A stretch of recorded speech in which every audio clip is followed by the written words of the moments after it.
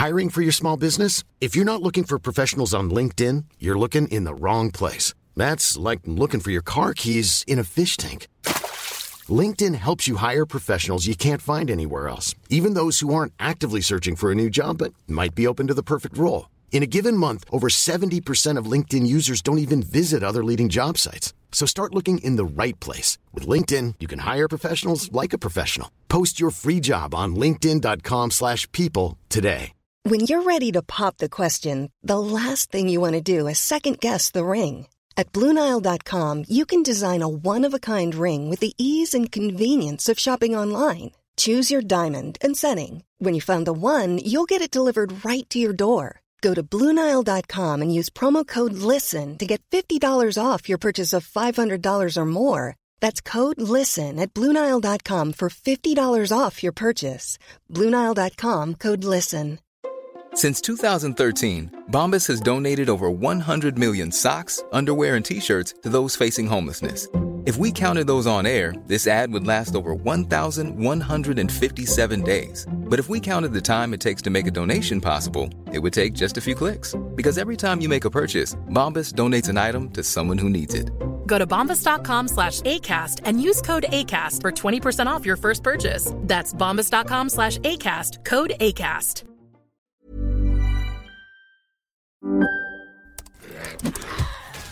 Wait, are you gaming? On a Chromebook? Yep.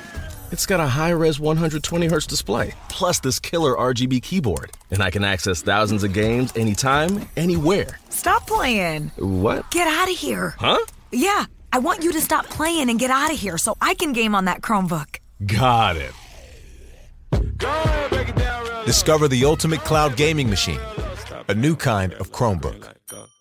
Thanks to Magic Mind for supporting the podcast. Magic Mind is the world's first productivity drink that helps you fight off stress and keeps you dialed in, not wired.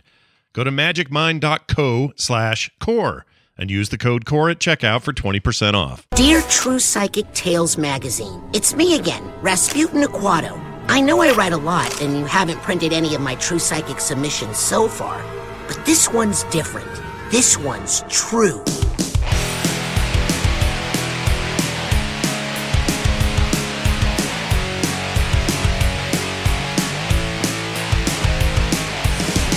Hello, one and all, and welcome to Core. This is Core, where we talk about video games, stuff happening in and around the industry, and what we're playing, and more. I'm Scott Johnson with Bo Schwartz and John Jagger, and we are diving in today with all kinds of cool stuff.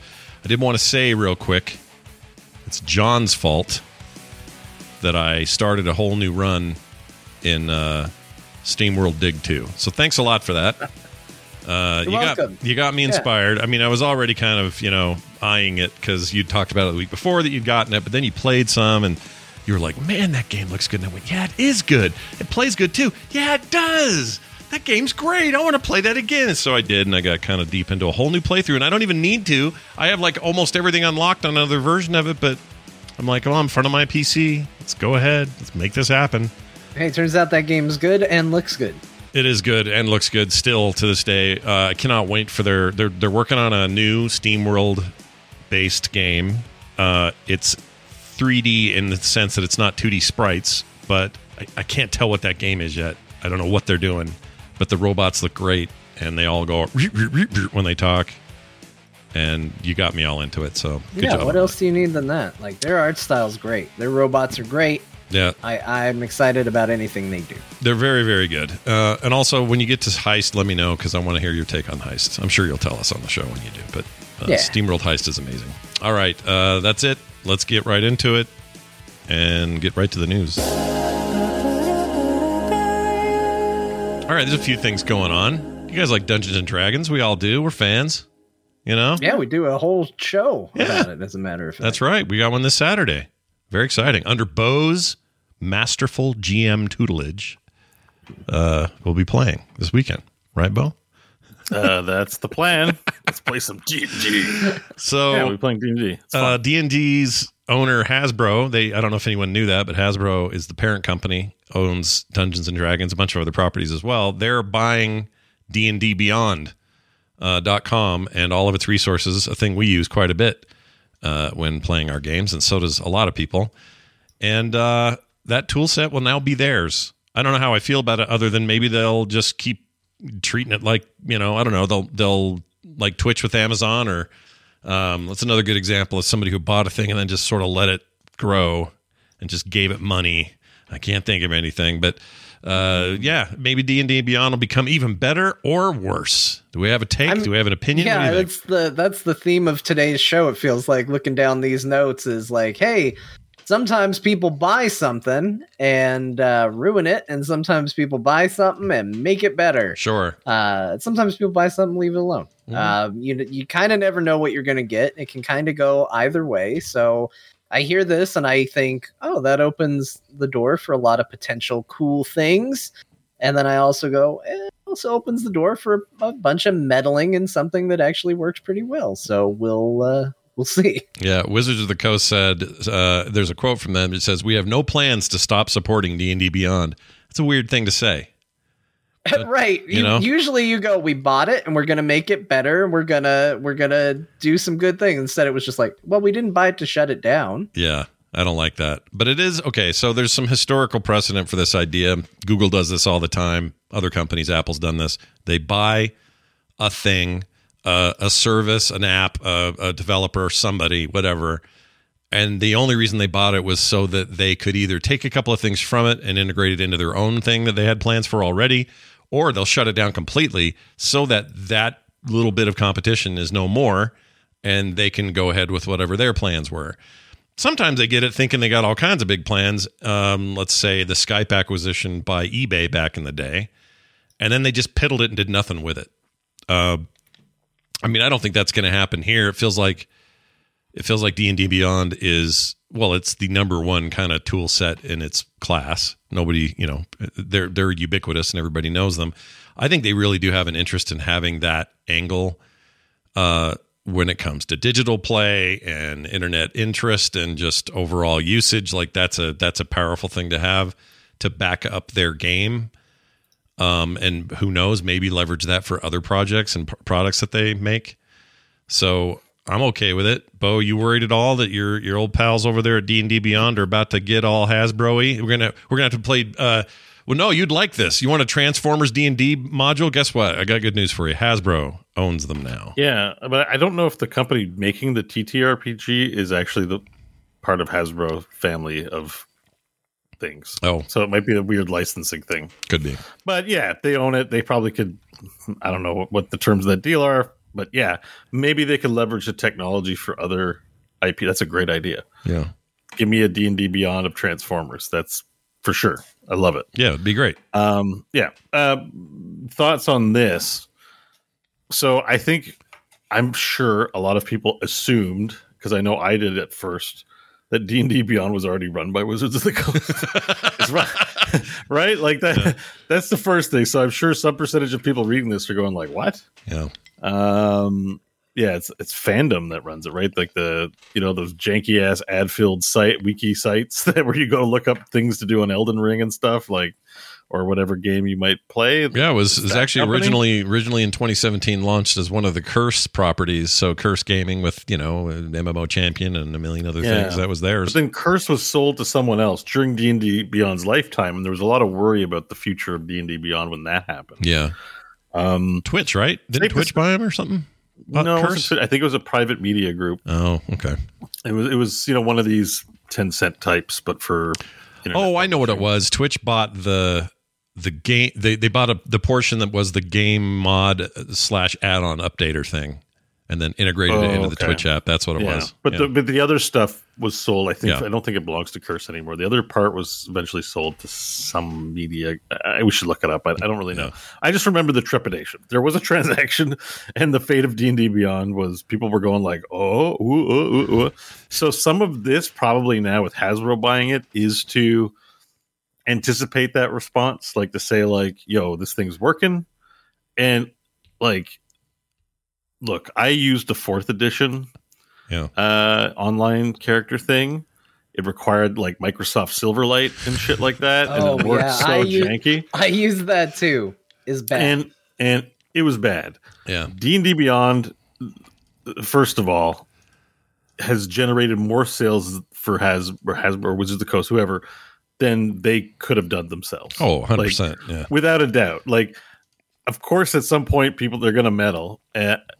We're talking about a Wizards right now in a post-Magic Arena age where they actually developed, for their other big brand, Magic the Gathering, developed an actual good computer program like under their name, because they are very hit and miss with the jank. For every great D&D video game out there, there's a real sideshow of a video game as well, and a lot of them are, when they do them in-house, or they seem more close to the source than, say, getting a big studio to do it and leveraging the external expertise of a partner, like Larian, for example. Sure. Larian's going to make an awesome game. Dark Alliance, I guess that wasn't internal, but I don't know. That was panned heavily, and I don't know if it's that great of a game. Functional, the quality, so they're kind of hit and miss sometimes. So D&D Beyond working and being the phenomenon that it is, they should just be able to maintain it, and we're good to go. Yeah, shouldn't be any. That being said, there's a real issue, and I don't know that they're going to solve it. Probably their interference is not going to improve it, but it's such a busy ass website. I think the big thing with D&D, it's always been my struggle, is yes, there's a lot of rules, and content is in the form of books full of pages and pages of stuff, and that helps orient the DM and the players and what they do. It's not without value or merit, but it's a heavy demand on players in general. I'm often trying to think if there's a way to somehow, it would be nice in a perfect world where the laws of physics and these things that have to work the way they do, that we could just all sit down on a Friday night, no pressure, and play a game of D&D, and it be what it is. Right. The reality is there's a lot of work on there's a high demand on the DM side, which I've always been aggravated by. I mean, I just don't do it, and my friends will have fun or they won't. But, as we do content for it, too, I look at all the super DMs in the universe, and they hire contractors to do paintings and have miniatures and theme songs, and I'm like, I get the enthusiasm and totally do it, but it's just, that creates a lot of expectation. The Matt Mercer effect, where everybody at home expects their DM to DM like Matt Mercer, and when they don't, they're like, you suck, and it sort of creates this effect where it's like, it's just people chilling, play a game. No one's like, well, you don't behave like Mr. Moneybags when we play Monopoly or something. No one's doing that kind of stuff, right? Like, so. I love a monocle and a top hat to Monopoly. Exactly. I love this idea that the top hat Larry or whatever. What's his name? Mr. Penny Moneybag. I think it's Mr. Like Penny, whatever. He's the DM of that game. That's great. Sorry, you've just really introduced a new idea to me, and I've never. At this point, Matt Mercer is the Colonel Sanders of D&D at this point. Like, if they were to start opening chicken restaurant, if Wizards were to start opening Dungeons and Dragons themes chicken restaurants, I'd expect Matt Mercer there in a bow tie as the logo. Personally, that's what I would want to see. He'd be your colonel for sure. I mean, I kind of want to see it, regardless of whether they open a chain of restaurants. But Mercer's Chicken. That sounds. Yeah, rolls off the tongue. I mean, he's got a beautiful face. It would work very well. Yeah, and then Anyways, so this is a long rambling thing that I'm saying, which is just that D&D Beyond is complex. Yeah. There's just rules, there's stuff to click, and whenever I go to use it, I go, the character sheets work great. The character sheet function is great. You guys, I think, like it, but even then, it's still just so busy, right? Like, sometimes we're like, do I have this item? When you're clicking through the menus, and your sub menu here has 6 tabs, and it's just, there's a lot of barriers to just get into the fun, and I think some of it's lost in the digital space when you're writing on graph paper, just the stuff that you have, and organizing it in a way as you as a player like the best, whether it's lots of little flashcards and little items, or you're just like, I'm scratching shit on my paper, whatever. I find D&D Beyond forces everyone to be like a bureaucratic knowledge machine or something. Like, just, you've all got to play in this system in this way, and it's not everyone's preferred style. Sure. So and I don't know what the solution is. So, but I have a feeling maybe that's where this will change. Maybe the money will be like, look, we're putting like some UX people in here. We're going to let them revamp what the interface is in terms of what the players and the DMs use and see, and let's streamline this and make this faster and this happen behind the scenes so they don't have to think about it. Like, if that's maybe that's the plan. I mean, they haven't really said, but yeah, like the rulebook presentation is really good. It's very searchable. The monster thing, there's definitely useful stuff. I'm not saying it's bad. It is the best thing that exists for D&D online. Better than these VTTs. VTTs have that problem way worse. The one thing virtual tabletops, it's VTTs for people who don't know what I'm talking about. The one thing VTTs have that D&D Beyond doesn't have that I really think Wizards should be doing is VTT. They should have a VTT. Like, it's like they did everything but that. And the problem is, there's pros and cons to every one, but it's they're the Coke or Kleenex of the role-playing space. I would really like to see them integrate what they have into a VTT. But I mean, that is an area, though, that I think they might be able to expand now that they're owned, though, because you could see that maybe there's an issue with, if they put out a book of maps or something like that, or they put out an adventure module, you can see Wizards maybe being like, well, we don't want you to put high-res scans that are interactive on your website. We just don't feel comfortable with you doing that. If they own it, they might be more willing to go, all right, here's the art asset that's going in the book. Put it on, a virtual tabletop that we create around this system. I like that.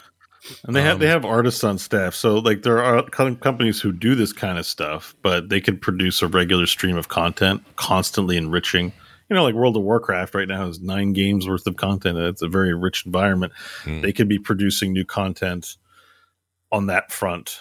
And they don't have to start over at scratch either. This thing's already established. It already has a huge user base. Like, that's usually why you buy a thing like this. And form some consistency. It just helps their brand. One of the troubles I have with Roll20 whenever I'm making maps is like, I like to pay artists for their art. Yeah. Nobody draws art in the same style, which is totally fine. But it's just so weird sometimes when I'm trying to get some harmony or get things that I want to look. And it's just like, I've got this guy's like a Renaissance looking thing with this guy's comic book style. And like, here's a photorealistic or just a photo of something.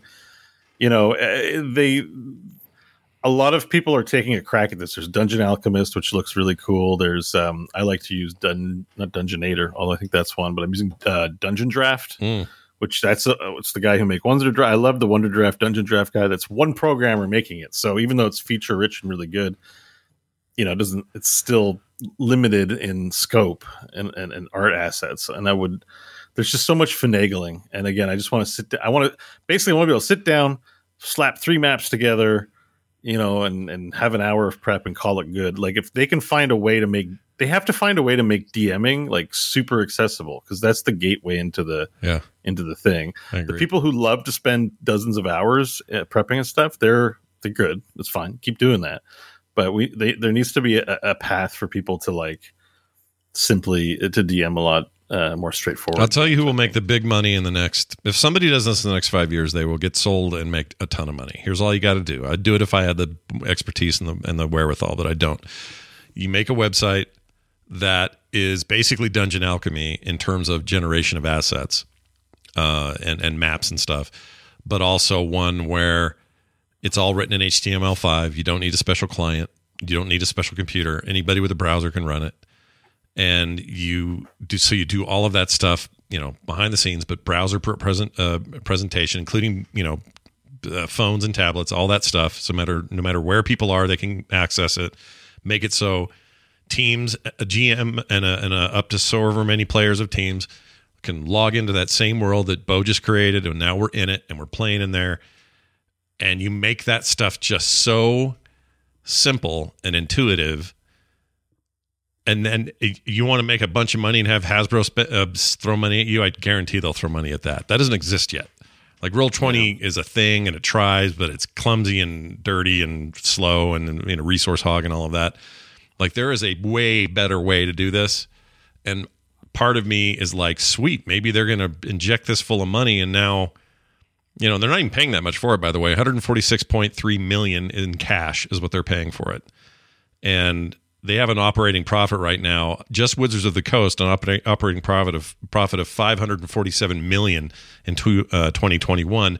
Overall, with stuff that includes Magic, they did $1 billion for the first time last year in total revenue, which is a lot for them. They're a globally recognized brand. Like even Magic, played the world over, man. Yeah.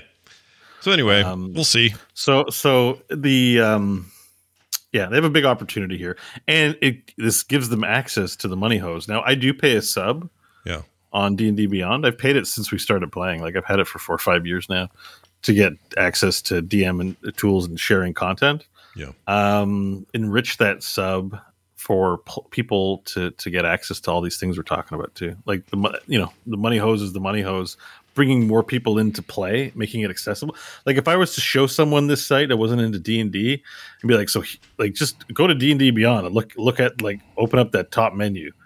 Like, holy shit, there's 500 books, 500. I'd be like, I need a degree. Mm-hmm. That's a lot. This is D&D. And the way you bring people in is you just play with them and show them why it's fun. But some people will still be like, okay, you're playing wizard, so it would be helpful if you knew how your spells work, and then they see the thing for their spell, and it's 2 paragraphs, and it's daunting. It's just it is a game that requires effort. There's no simplifying it for everybody, but if there was a way to make it approachable, there's a big live stream happening soon too. I'm wondering if they're going to announce something big. Oh, it's just Wizards is Wizards of the Coast is doing it? No, D&D the D&D. It's a D&D live stream. It's not Wizards. I mean, it's Wizards and Hasbro, but it's not concerning their other franchises. Gotcha. Okay, interesting. So there's gonna be some level of announcement. I just don't know. They have a book that's coming out soon, but I don't know if that's.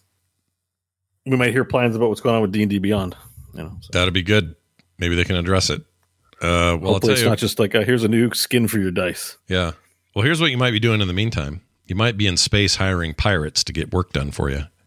Yes, that's right. No Man's Sky dropped another big free DLC, and it's called Outlaws is the name of the update, and it seems pretty neat. You can haul contraband, be a smuggler, that sort of thing, hire pirate wingmen, and fly a new class of starship. And there's a bunch of new ships in that class, which is pretty exciting. You can also wear capes. Do you know there's cape physics? I didn't know there were capes. That's great. Yeah. Got some cape physics. There's a lot of great capes in Elden Ring, so now I've become a cape enthusiast. There are pretty good cape physics in Elden Ring. On board with it. Yeah, I will say that is absolutely true. So for the chat, I'll play a little bit of this video. You can see this cape physics. This guy running with his cape looks like a proper cape, maybe a little floaty, but he is in space. I did see the video. I guess it just didn't strike me that there hadn't been capes in the game before. But you're right. Yeah. It's new. Yeah. I get excited whenever No Man's Sky does a new update. It's been a few updates now since I really dove back into the game, so I think this is a good one. I have heard rumors that there might be some bug fixing that needs to be done. I heard a few reports of players getting attacked by hordes of pirates. Which sounds great. I love when things like that happen, but no, this sounds really good. I know they did a lot of work on ship-to-ship combat for this. Yep. So maybe my stoking the furnace method of recharging your ship's batteries, your shields, will be gone and fixed and better. I hope so, because that's the one thing about ship combat that I hate. It's like, oh, I'm in this cool ship fight. Oh, my shield's down. Gotta get out the shovel and put some more coal in the furnace so I can have a shield on my ship. Yeah. Like, it's so dumb. Yeah. But I love No Man's Sky. I think this game is great. It continues to grow and just seems cooler.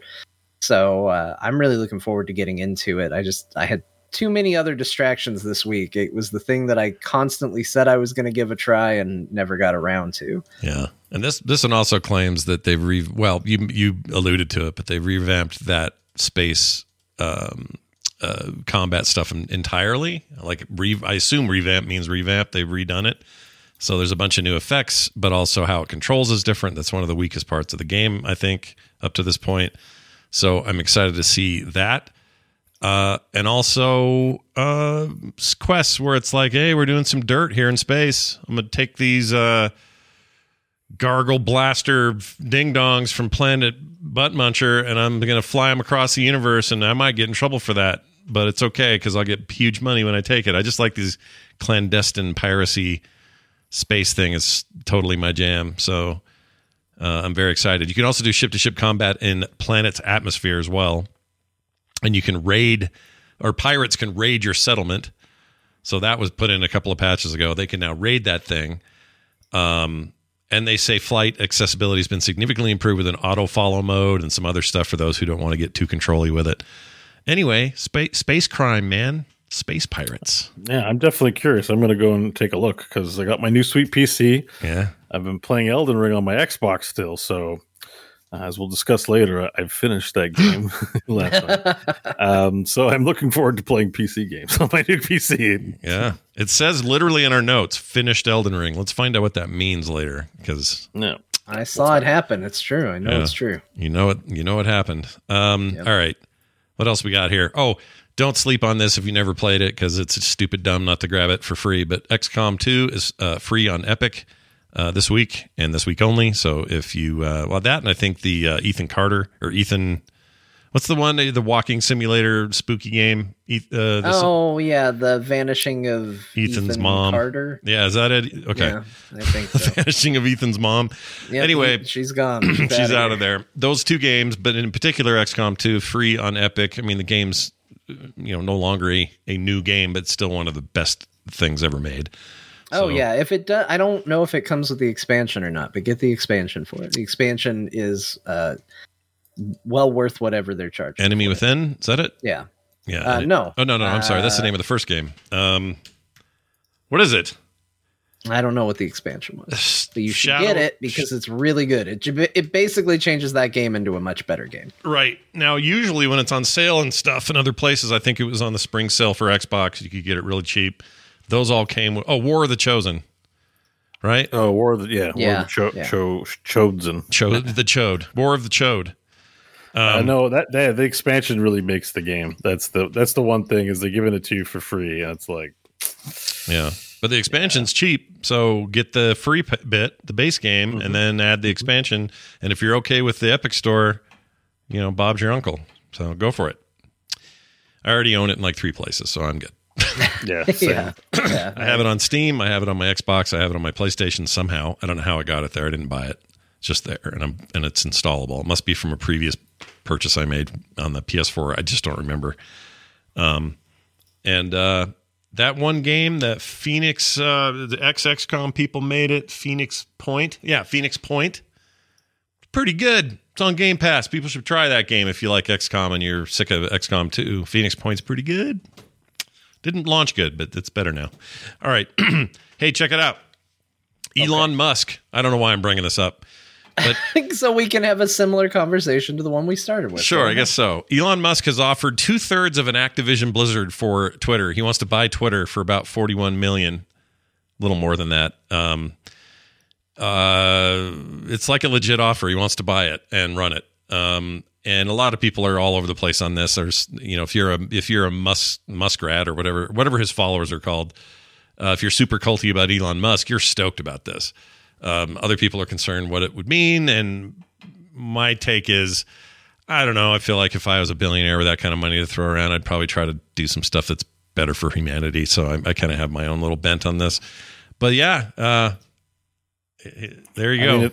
It's a funny thing. I think it's just a funny thing for a person to be like, I will buy your bajillion-dollar company. It's not like this, like Microsoft buying Activision Blizzard. It's like Microsoft is an entity, a conglomerate of blah, blah, blah. It's a thing. Yeah. This is just like, it could be like, Hiccup Joe down. If Hiccup Joe is like, I'm going to buy that Twitter. I got $87 billion. It's like, but what's notable is this is a legit offer that someone is able to just do that. I don't know what the point of it is. Anyways, everyone has their own interest. I just don't see like I'm just like, why? Nobody likes Twitter. Like, if anything, everyone's always like, Twitter should do this. Twitter should do this. No one's like, you know what's great about the world today? Twitter. Like, I've never heard anyone say it. I've never seen anyone tweet it. I don't know why anyone would want to buy it. I think it's, it's a fine service. Whatever. You can communicate. It's text. It's distributed text messaging. I'm sure it has important cultural value. I'm not trying to diminish that, but like, I mean, basically, this is his take. He wants to take it and make it, in his view, it's not nearly free speechy enough. And basically, despite being the guy that was trying to get someone on Twitter shut down for tracking where his plane is all the time, he claims he wants everybody and all people to say whatever the frick they want on the whatever. On the He's full of shit, just like everyone else, like in the world, and I mean everyone. Yeah, but like it's. So here's the thing.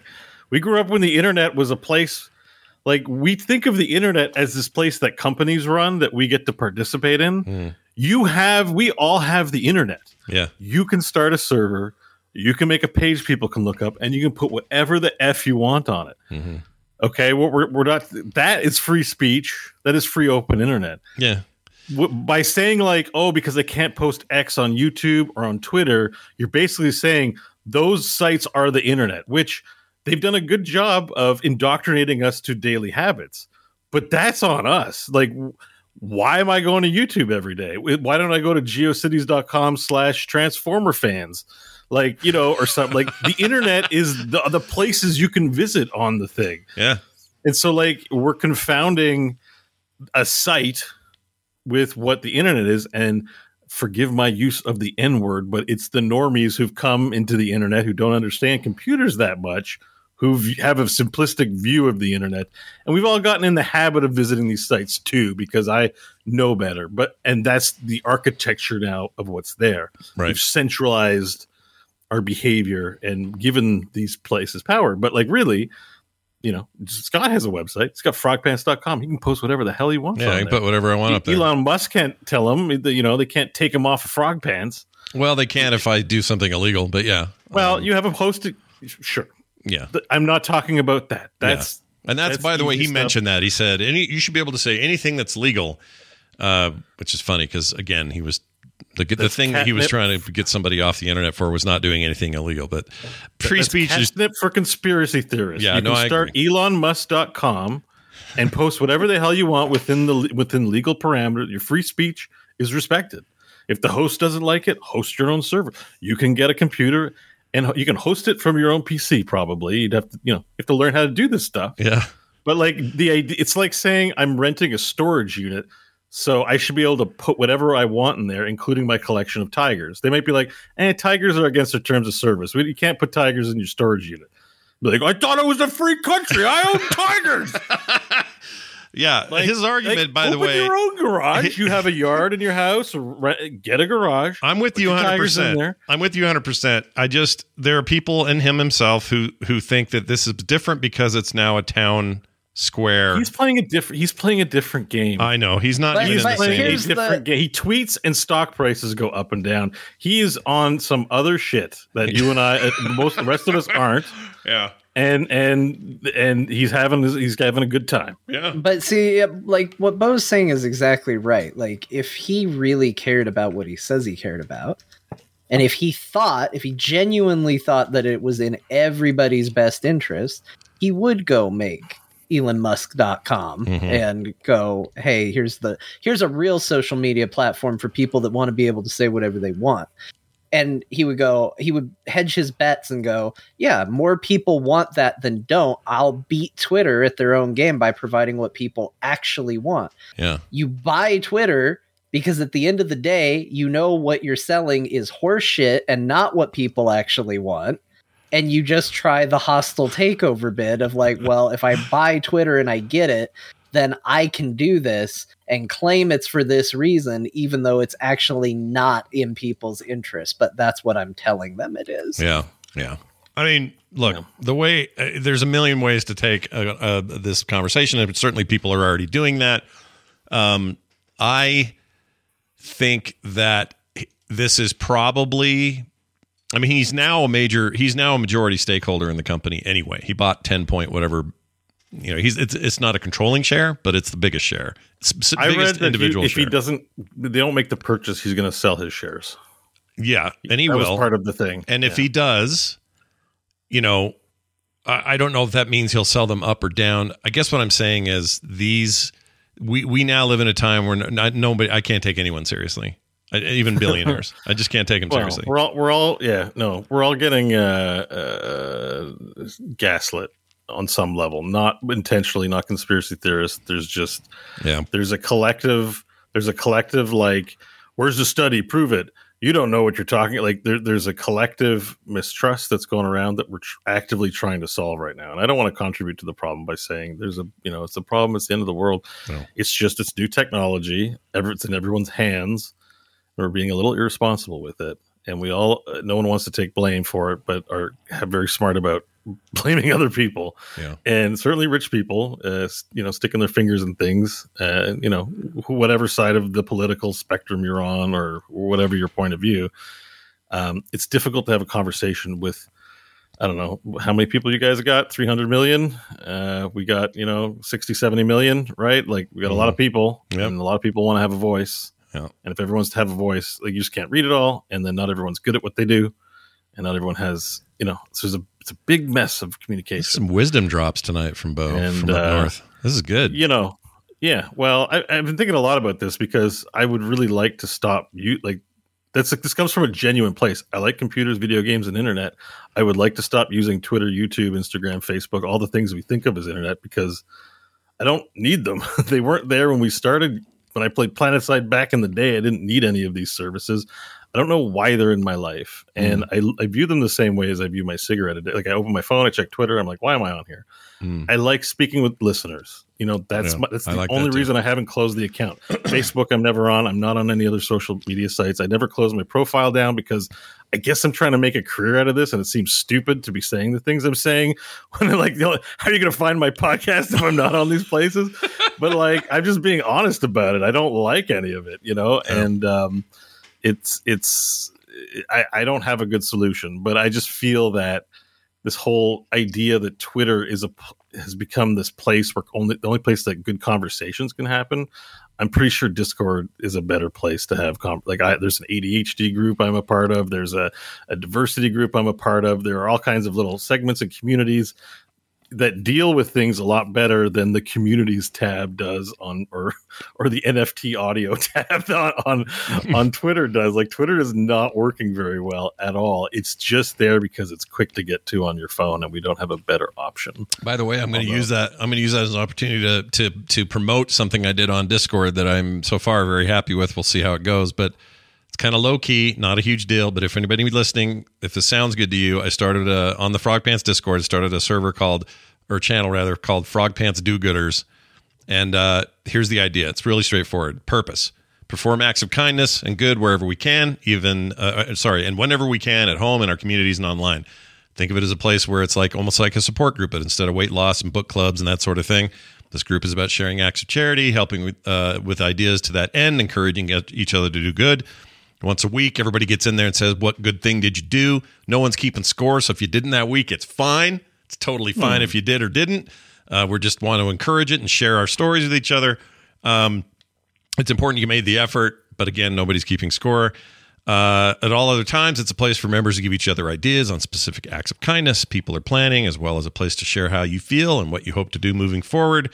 I finally said this in there: cooked dinner for a sick neighbor. It counts. Left a positive note on the table for a very busy server. It counts. Put an elderly lady's garbage back or cans back after trash day. It totally counts. Small things, large things, everything in between. It all counts. Anyway, if you want to be a part of it, it costs you nothing. There's no lockout for passwords or any of this stuff. You just go join it. And I think we can actually do a little bit of good. It doesn't have to be a lot of good. I'm sick of a world where everybody's yelling into the void and can't actually do anything. So let's put a little rubber to the road and do it. Okay. So I love this idea. This is amazing. Well, you should join up as well, Bo, because you do a lot of good as well. So stick your head. I'm not in the Discord enough. Your whole overall Discord unit is great. My Discord unit. Ooh. Yeah. Talk more about the Discord. Yeah, more on the unit. It's great. I have to say the same thing. Like Discord has, I've been slow to kind of adopt Discord because there's something about it I don't like. I don't know exactly what it is.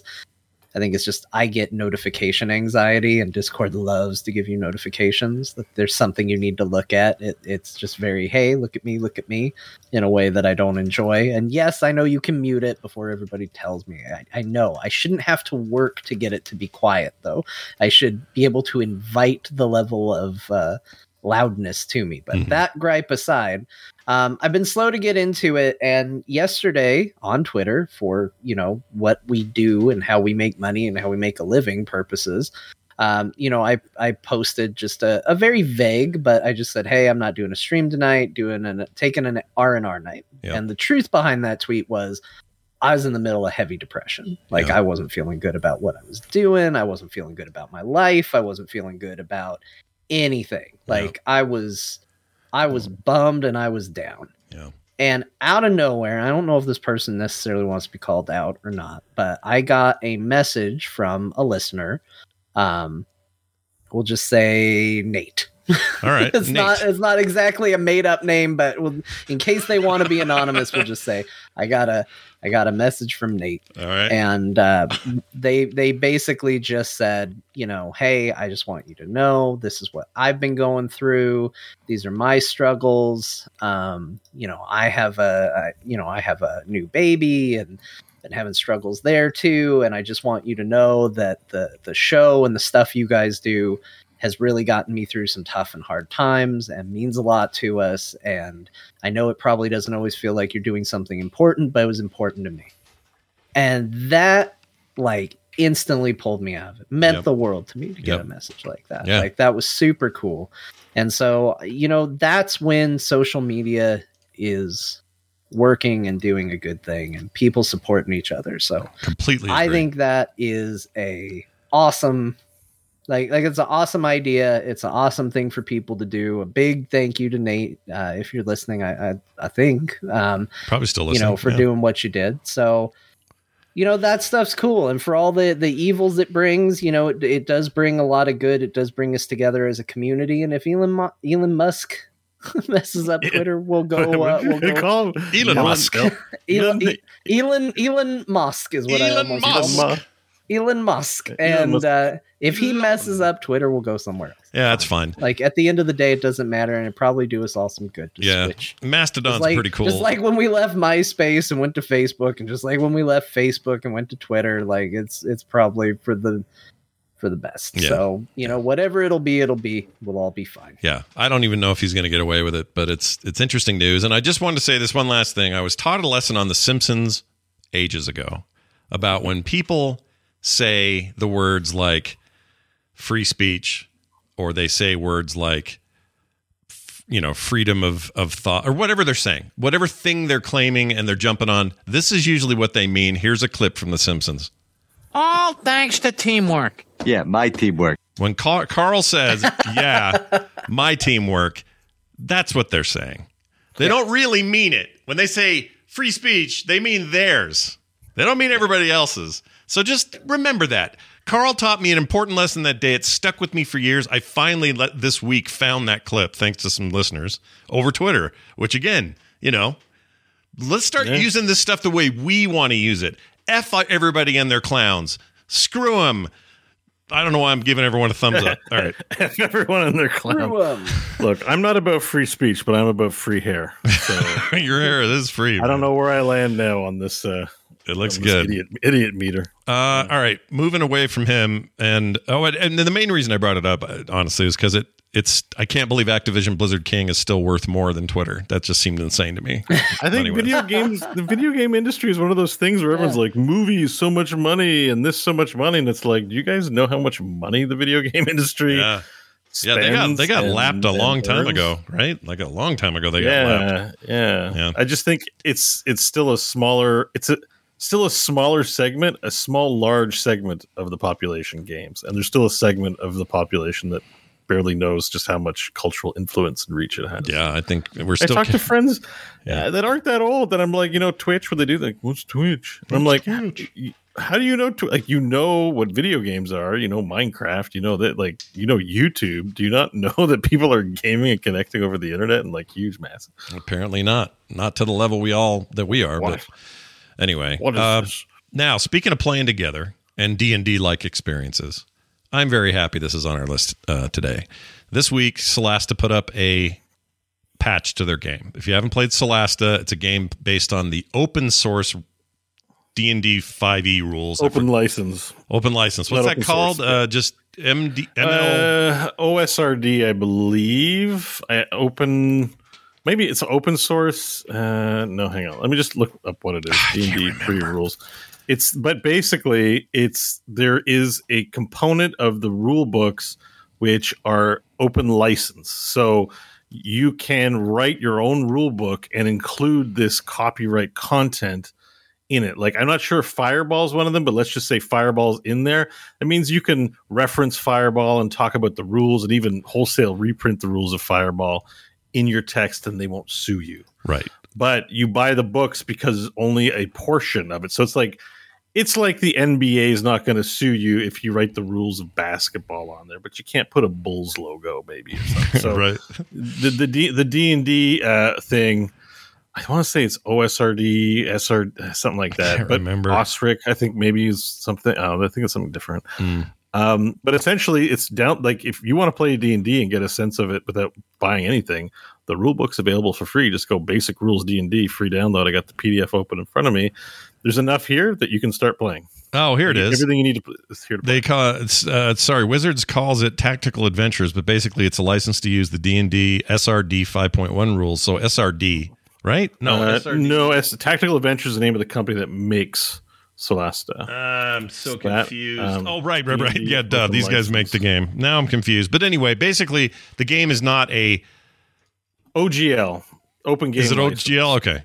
It's pretty cool because you can take this thing and you can actually tweak it and make your own tabletop experiences. A lot of DMs. Oh, it is called SRD. System Reference Document contains guidelines for publishing content under the Open Gaming License, OGL. There you go. There's SRD and OGL. And so this is not about whether the rules are free for you, though. It's about whether you can publish stuff on DM's Guild or your own homebrew content to earn money. Right.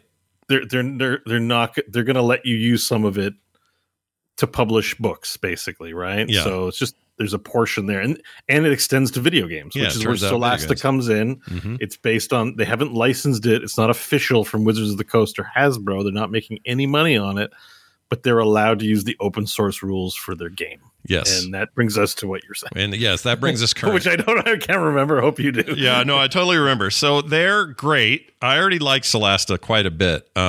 They have this really intriguing creation tool as well for people who want to create their own adventures and quests and stuff that was a little not, I won't say half baked. It's just not done, and they've acknowledged as such. It's like, well, here's the basics. Get going and make some stuff, and there's some pretty neat stuff in there. But the campaigns that are included, including some DLC campaigns, and then some of what players are making, the character creation stuff.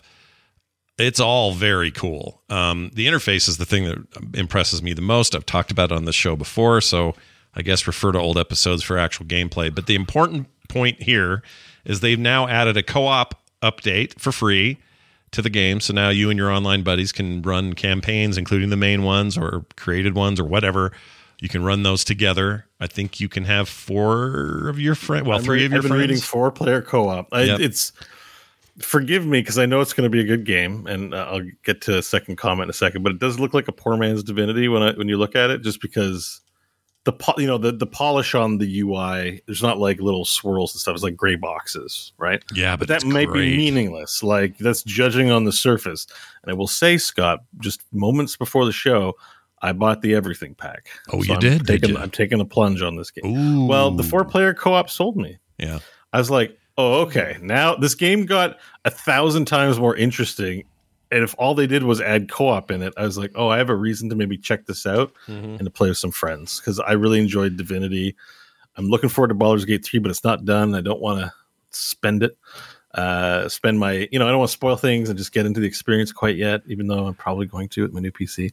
But it's like perfect turn-based tactical game.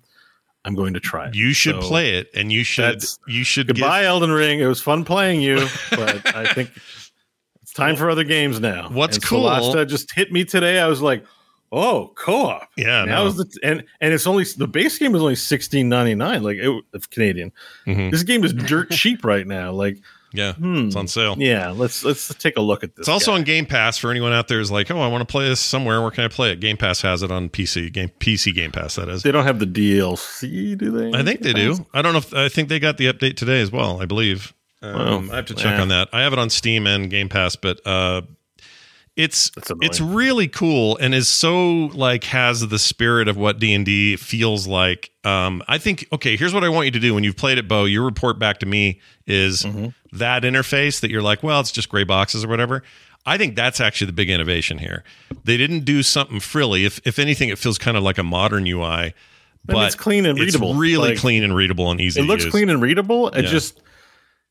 There's something about it where I can see you looking at this and going like, this looks like a budget video game, right? And some of it's the characters just sort of stand there and talk. Like there is something about it being a smaller team that sort of communicates it. The environments are really cool. The characters are a little stiff, but I think you'll like that interface. It sold me so hard. I love how that it's plays. Surface level judgy. Like I definitely know that games can be way better than what they look like. So not to judge based on that. Yeah. And I watched some gameplay today, and I'm like, your recommendation resonated in my head. Scott really liked this. Yeah. Scott's usually right. You've never steered me wrong before. Yeah. It's only going to be a taste thing. It won't be this one then. I think this one will not send you down the wrong pipe. You're going to be like, oh, this is like real deal. In fact, if anything, it's going to make you frustrated that this isn't a tool we could use somehow for our campaign. Because I looked into that. Yeah. I looked into that today. So I guess we can't, because the way it's to make a campaign, but it's just within the context of the game. There's no like. I mean, you can roll characters. Correct. So the DM can make a world. The DM can't control the stuff in the world. Exactly. Yeah. And if they ever introduce that makes a whole new conversation around this game, because that would be incredible. And I know that was an attempt. They attempted to do that with Original Sin 2. Other games have tried to do this.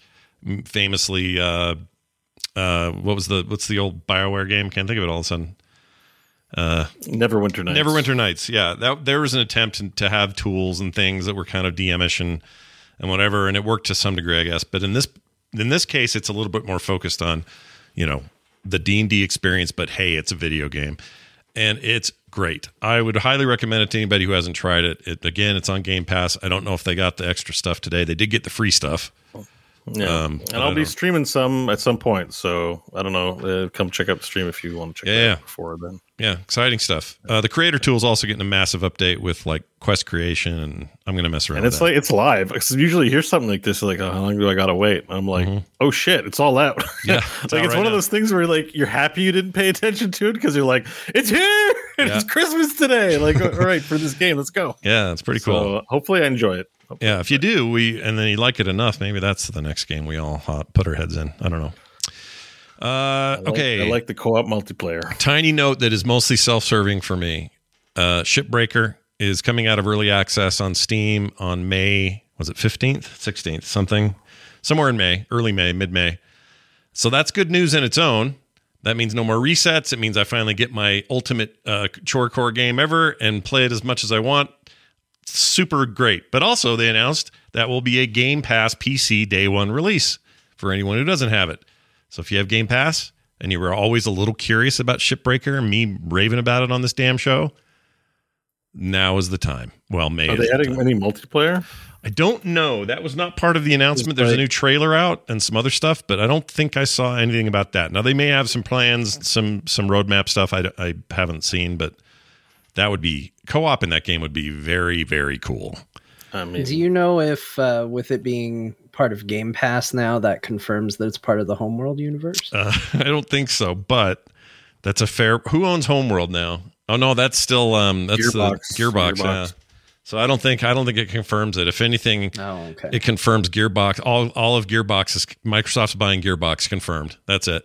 That's what we've. No, I don't know. Wait, whoa, we figured it out. I have Homeworld 3 wish listed. That's coming, right? Yeah, I think so. I have Homeworld 3 wish listed on Steam. So that exists still, right? It's still a working concern, as far as I know. Vaporware, I hope so. I hope so. Although as well. I bought Homeworld Remastered because I never played 1 and 2, and I still haven't quite got to it yet. But And I don't know what the fuss is about. Well, by the way, if anybody out there bought Shipbreaker, either on my recommendation or otherwise, don't feel bad that now suddenly you could have had it on Game Pass. It was still worth everything you spent and done in there. Okay. Yeah. And what if they haven't launched it yet, though? What if they bought it and they haven't launched it yet? I mean, that's a good point. If they bought it, because John bought it and hasn't played it yet. That's what you're saying. Well, I haven't played it yet either. I, in theory, could return it, I guess. But here's the thing. Here's the thing about Game Pass. I'm trying to cancel it. Yeah. Wait, what? Nothing. I'm laughing at just the whole this. I hadn't considered this idea that some people may have bought it and have been sitting on it, like waiting for. Especially because you keep saying, "Well, they're going to reset the progress." I'm like, "Well, Scott will put up with that because he loves it, but I'm not going to put." Yeah, exactly. So you've been sitting on this thing, not unwrapping it until then. But like Bo said, you probably Shipbreaker. I got confused. Oh, what were you talking about? I don't even know anymore. I think something broke in my head while you guys are laughing. I don't know what happened. You might have thought of Scholastic because it is on Game Pass still. That might be what you thought. Oh, maybe that's about. Still in my head. Yeah, I was thinking of Scholastic. Okay, that's where my head went. Was like, oh yeah, I could return it. But at this price, I was going to be like, well, I'm not going to return it because I'm going to end up paying 5 times the price for it. And it's like we're talking about something else, Bo.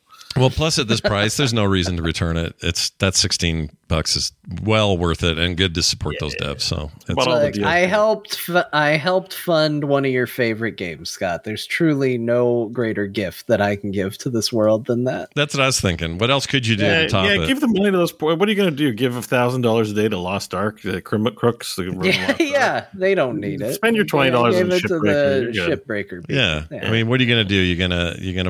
You're gonna buy Twitter and then say this? Yeah, my teamwork. Yeah, you gonna do that? Okay. Let's move on.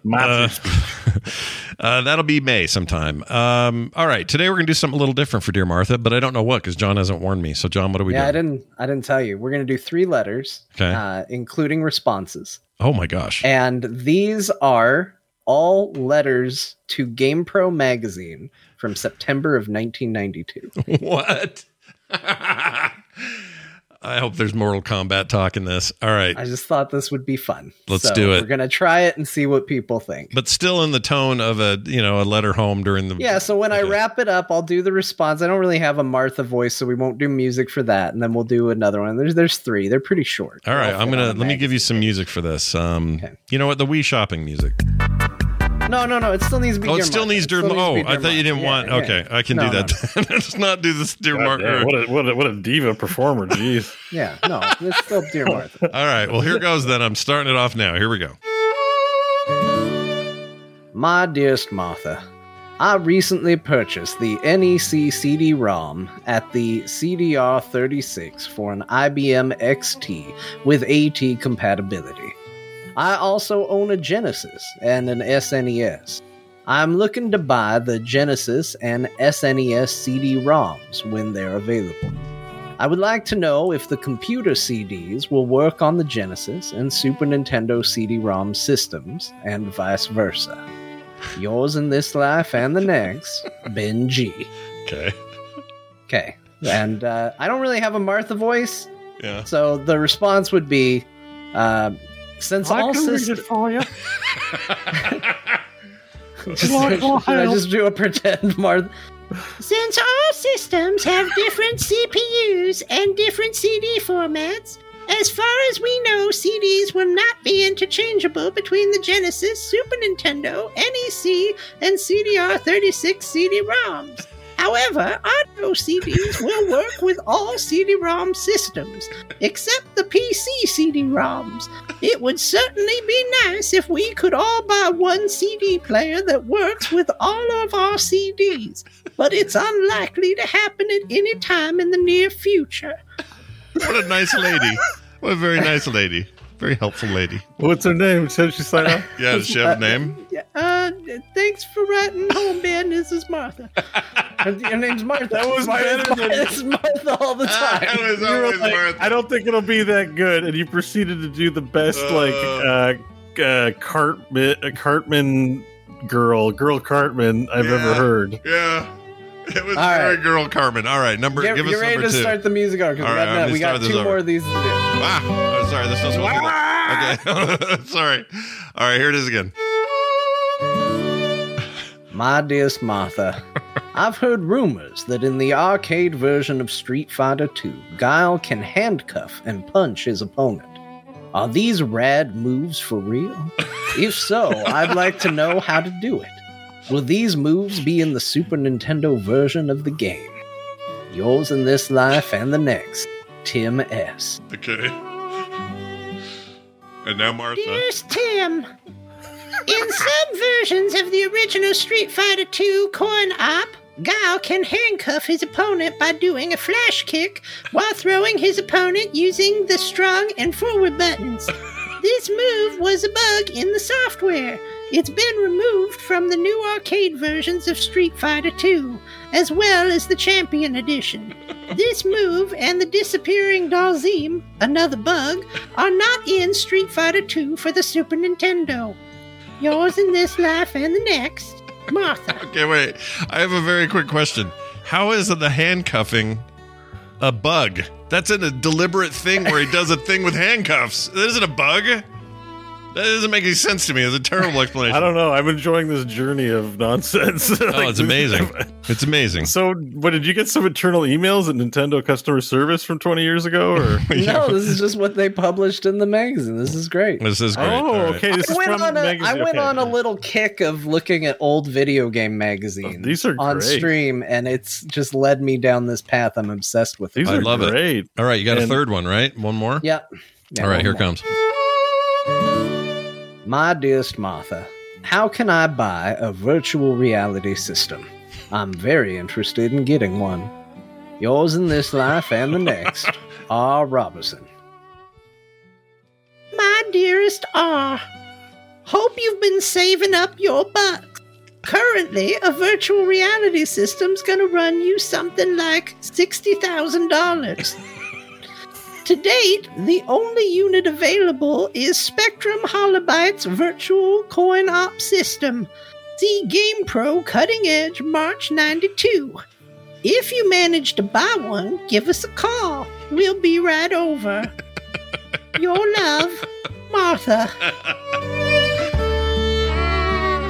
These are amazing. Are these actual magazines that you found, or did you find them online, or what? Yeah, found them online, That's archived. great. That is Like so old great. Nintendo powers and stuff like that, Yeah. right? Yeah. And like, what's that other one? Game Pro. Game Pro is a big one. Yeah. Game Pro. I think those were Game Pro, right? Yeah, those are Game Those Pro. are Game Pro right there. September Sorry. of 90. I was having mind blanking issues at the start of when you were explaining some stuff. It's all good.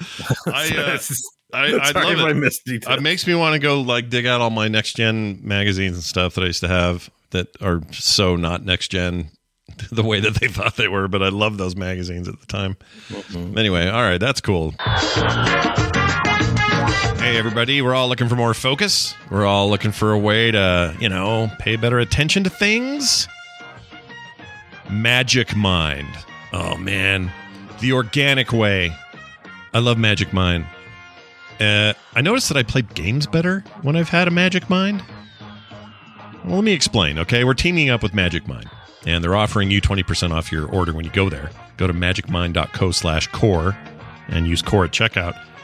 I love my morning ritual when I get ready for TMS, my evening ritual when I get ready for this show for core, and I've decided to add Magic Mind to my day, to my daily routine. It's been so much more productive every single day since. Easier for me to focus on stuff I need to do, not getting too, distracted, less procrastination. I'm not 100% sure how it all works, but I do know this. It has 12 functional ingredients, including matcha, which I love. I love matcha. Good matcha tea. Nootropics that make you focus, and aptogens that help you fight off stress. It's basically built for an entrepreneur creator like me, and I love it. They even have a money-back guarantee. And gamers are going to love this stuff, man. They're also featured in Forbes magazine, and we're called Silicon Valley's new morning elixir because of how the founder, James Beshara, I believe is how you say his name, he became the de facto nootropics guy in Silicon Valley even before starting Magic Mind. So if you're like me and you need that extra productivity focus, an easier way to get into the creative flow state, I would definitely recommend you try out Magic Mind. You've got nothing to lose. I really do like it. I take it in the morning. It's just a quick shot, sort of bracing and invigorating. It's got that matcha tea flavor, so if you already like that, you're in good shape. And I don't know, it just cuts out brain fog, and I do tend to procrastinate certain tasks, and I haven't been doing that lately. It's been great. I think anybody out there making stuff will benefit from this, but even if all you're trying to do is make the high score, get it, gamers? Then Magic Mind might be for you. So up your performance, get their money back guarantee. Any first purchase will be refunded, no questions asked, if it doesn't meet with your expectations. Go to magicmind.co, that's .co/core, and use the code CORE at checkout for 20% off. It's that simple. Now time for this. The games we're playing this week. Ladies and gentlemen, I finally cracked open one of the great games of 2022. At least I was told it was, by a lot of people. And hold on. Go ahead. I gotta interrupt. Go. You gotta ask this before you start. Go. Did you beat any games over the week, Scott? I beat no games this week. No games were beaten. Okay. Yeah. How's Ghost of Tsushima going? Yeah, that's going good. Ghost of Tsushima? I did pop in there. I also played a little bit of Spider-Man. I'm not going to bring those up this week just because same stuff. Spider-Man? Oh yeah, a little bit. I remember last week I went Spider-Man a little bit. No, I didn't finish it. I just played more. In addition to what I played the week prior. I will bring those games up again if something A, significant happens, or B, I beat them. So that will happen. But it ain't. So John, don't ask again and embarrass Scott.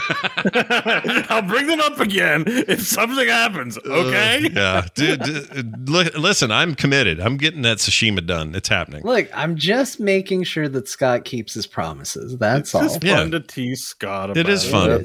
It's totally fine. You don't have to finish anything, Scott. Yeah, but you could. But it doesn't. I take no offense to any of this. It's all good. And I do want to. There are some games I do want to beat. Those are two of them. Anyway, so I finally cracked open Psychonauts 2 because I was sick of hearing about how great it was and how I missed out. And I thought, well, why don't I just try the game and see if it's good? Turns out that game is quite good. I got significantly far in it. Will I beat it? Probably, maybe one day. But I played enough to say that I think it's very good. I loved the first game back on the original Xbox and PS2 is where I played it. I think maybe it was PS2 and not Xbox. I don't remember. But it famously a Double Fine game, one of the ones that some people had said. People I know up at the university in the video game department say it's the greatest game ever made, which is a high praise for a game of any sort. Anyway, it's very good. That game's good. It's really pretty. It's somehow retains the feel and art of the original without losing all the shine and polish of a next generation game. And it's a very fun platformer with some crazy, stupid story stuff that is always fun. If you played the first game, you'll sort of know what you're in for. The environments are cool. The control's great. The story's good. Voice acting's good. That turns out Psychonauts 2 is good. That game is good. Yeah, so it's the same sort of deal where you go into people's minds and that's the levels kind of thing. Yeah, your levels, the levels you enter are the brain or the minds of either your enemies or sometimes people you like, or sometimes someone. I don't want to give too much away about the story, but somebody may get lost and you got to find them and they're in their own head. I played a pachinko game that was like a giant pachinko game, and I had to be the ball and try to get to the heart of this pachinko machine. And it's kind of hard to explain, but it was delightful.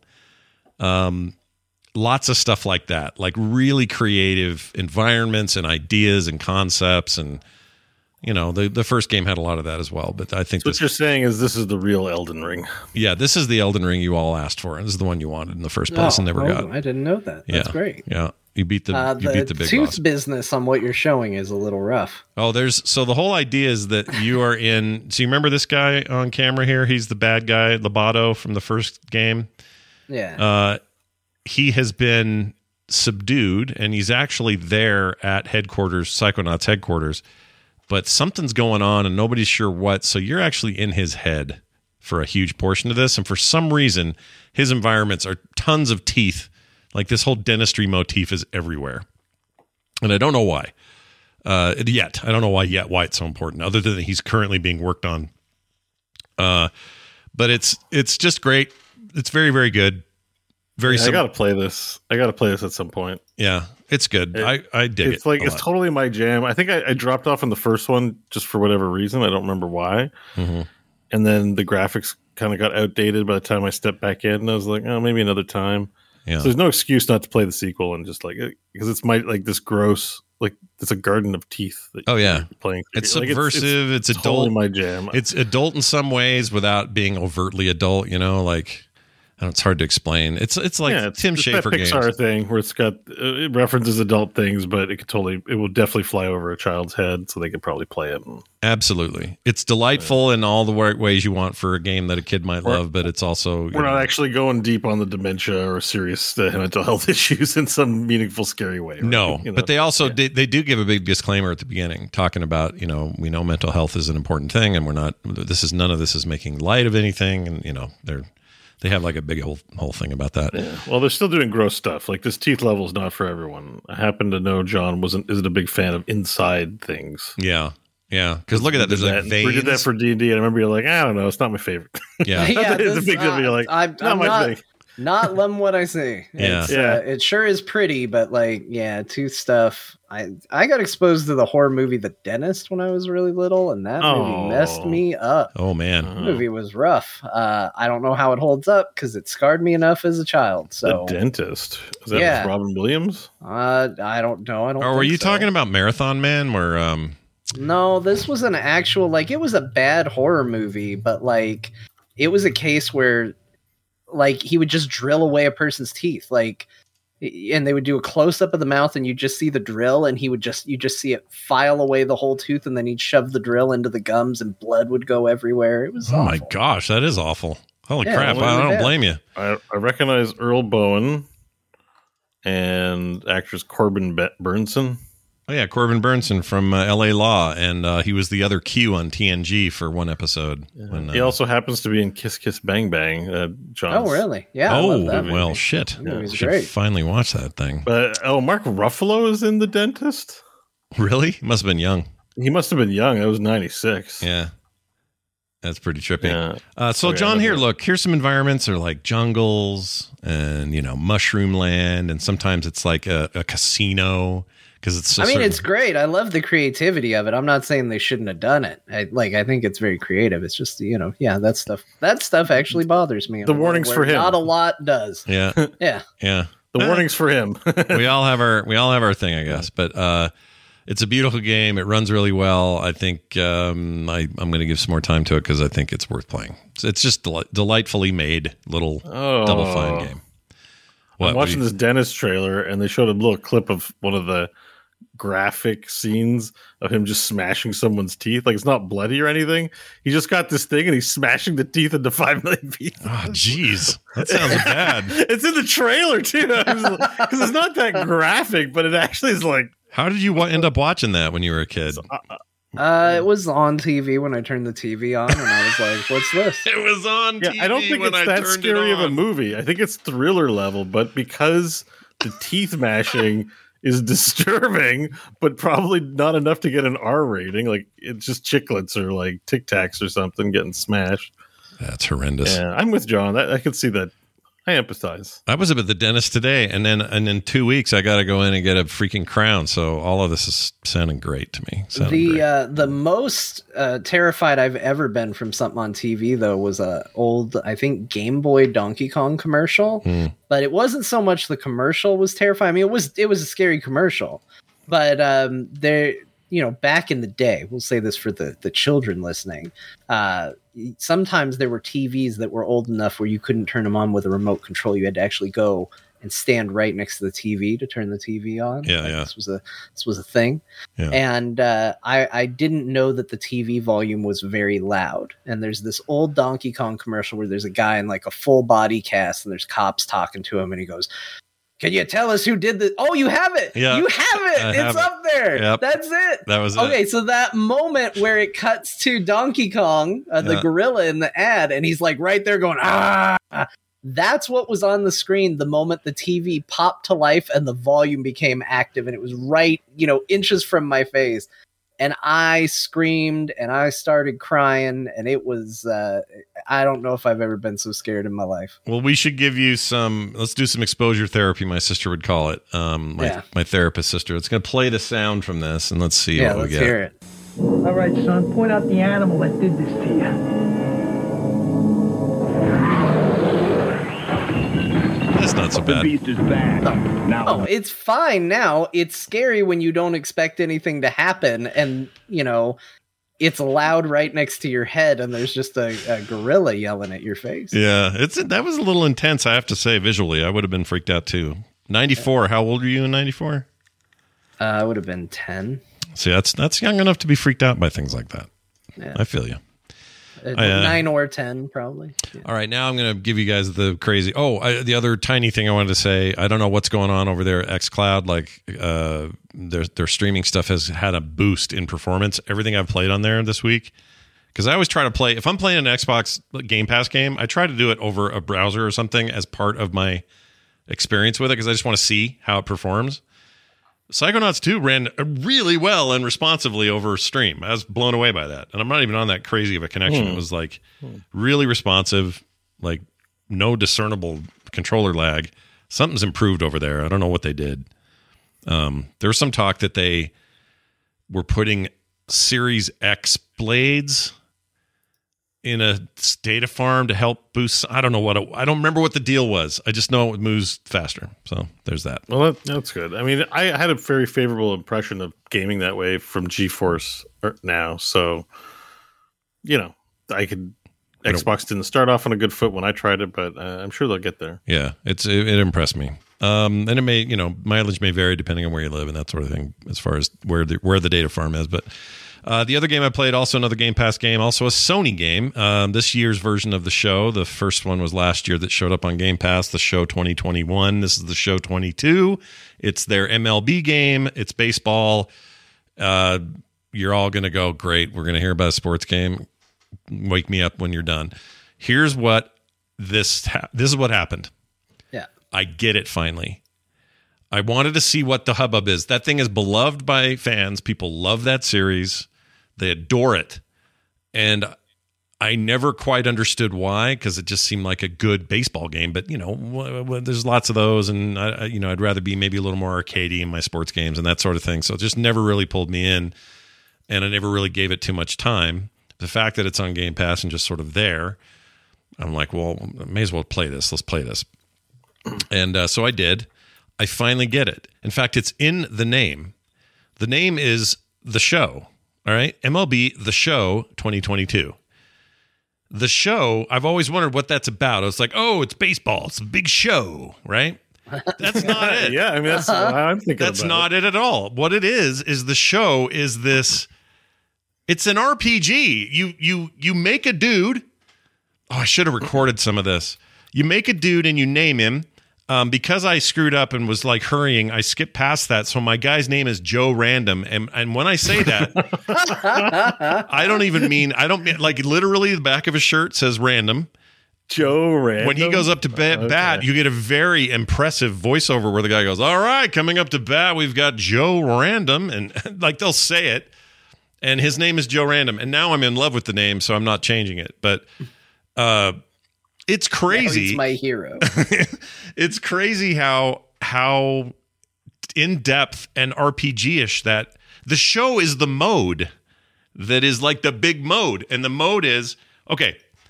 I'm all over the place with this. Let me explain this. When you play a sports game in the past, all right, and if you're like, well, I'm going to play a whole season, all right. So let's say whatever game it is, a hockey game, football game, doesn't matter.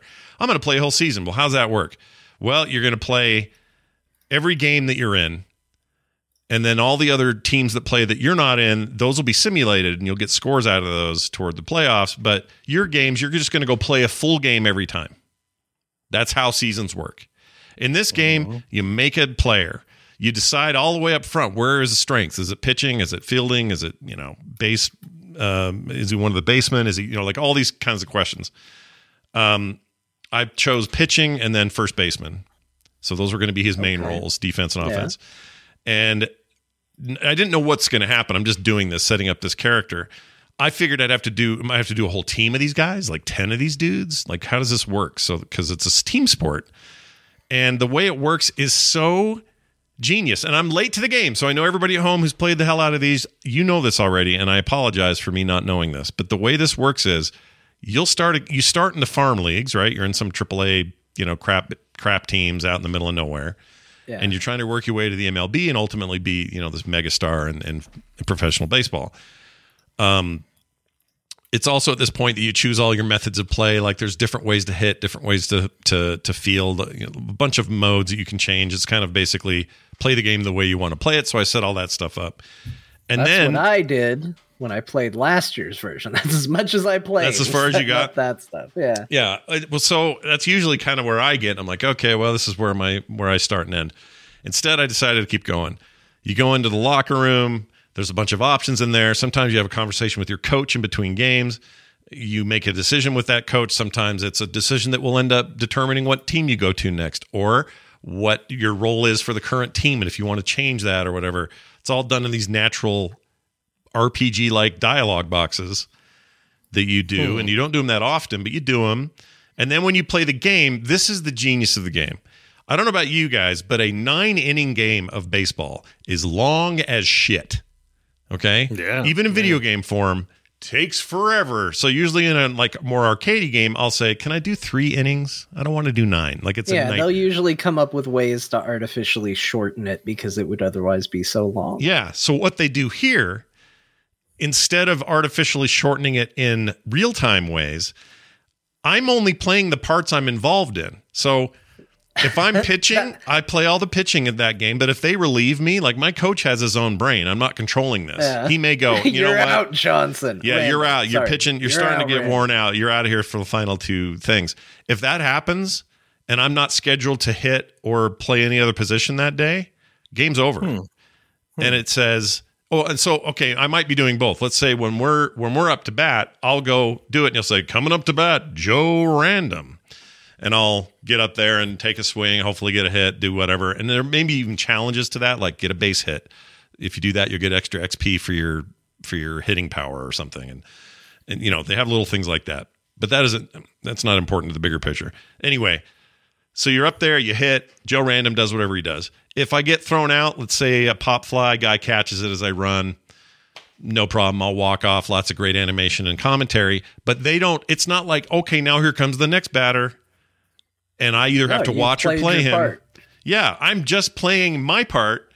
And when I'm first baseman, that includes trying to throw people out, working with the pitcher on short pitches where, maybe the ball comes to me and the pitcher runs to take my place on first, so I toss it to him to get the out.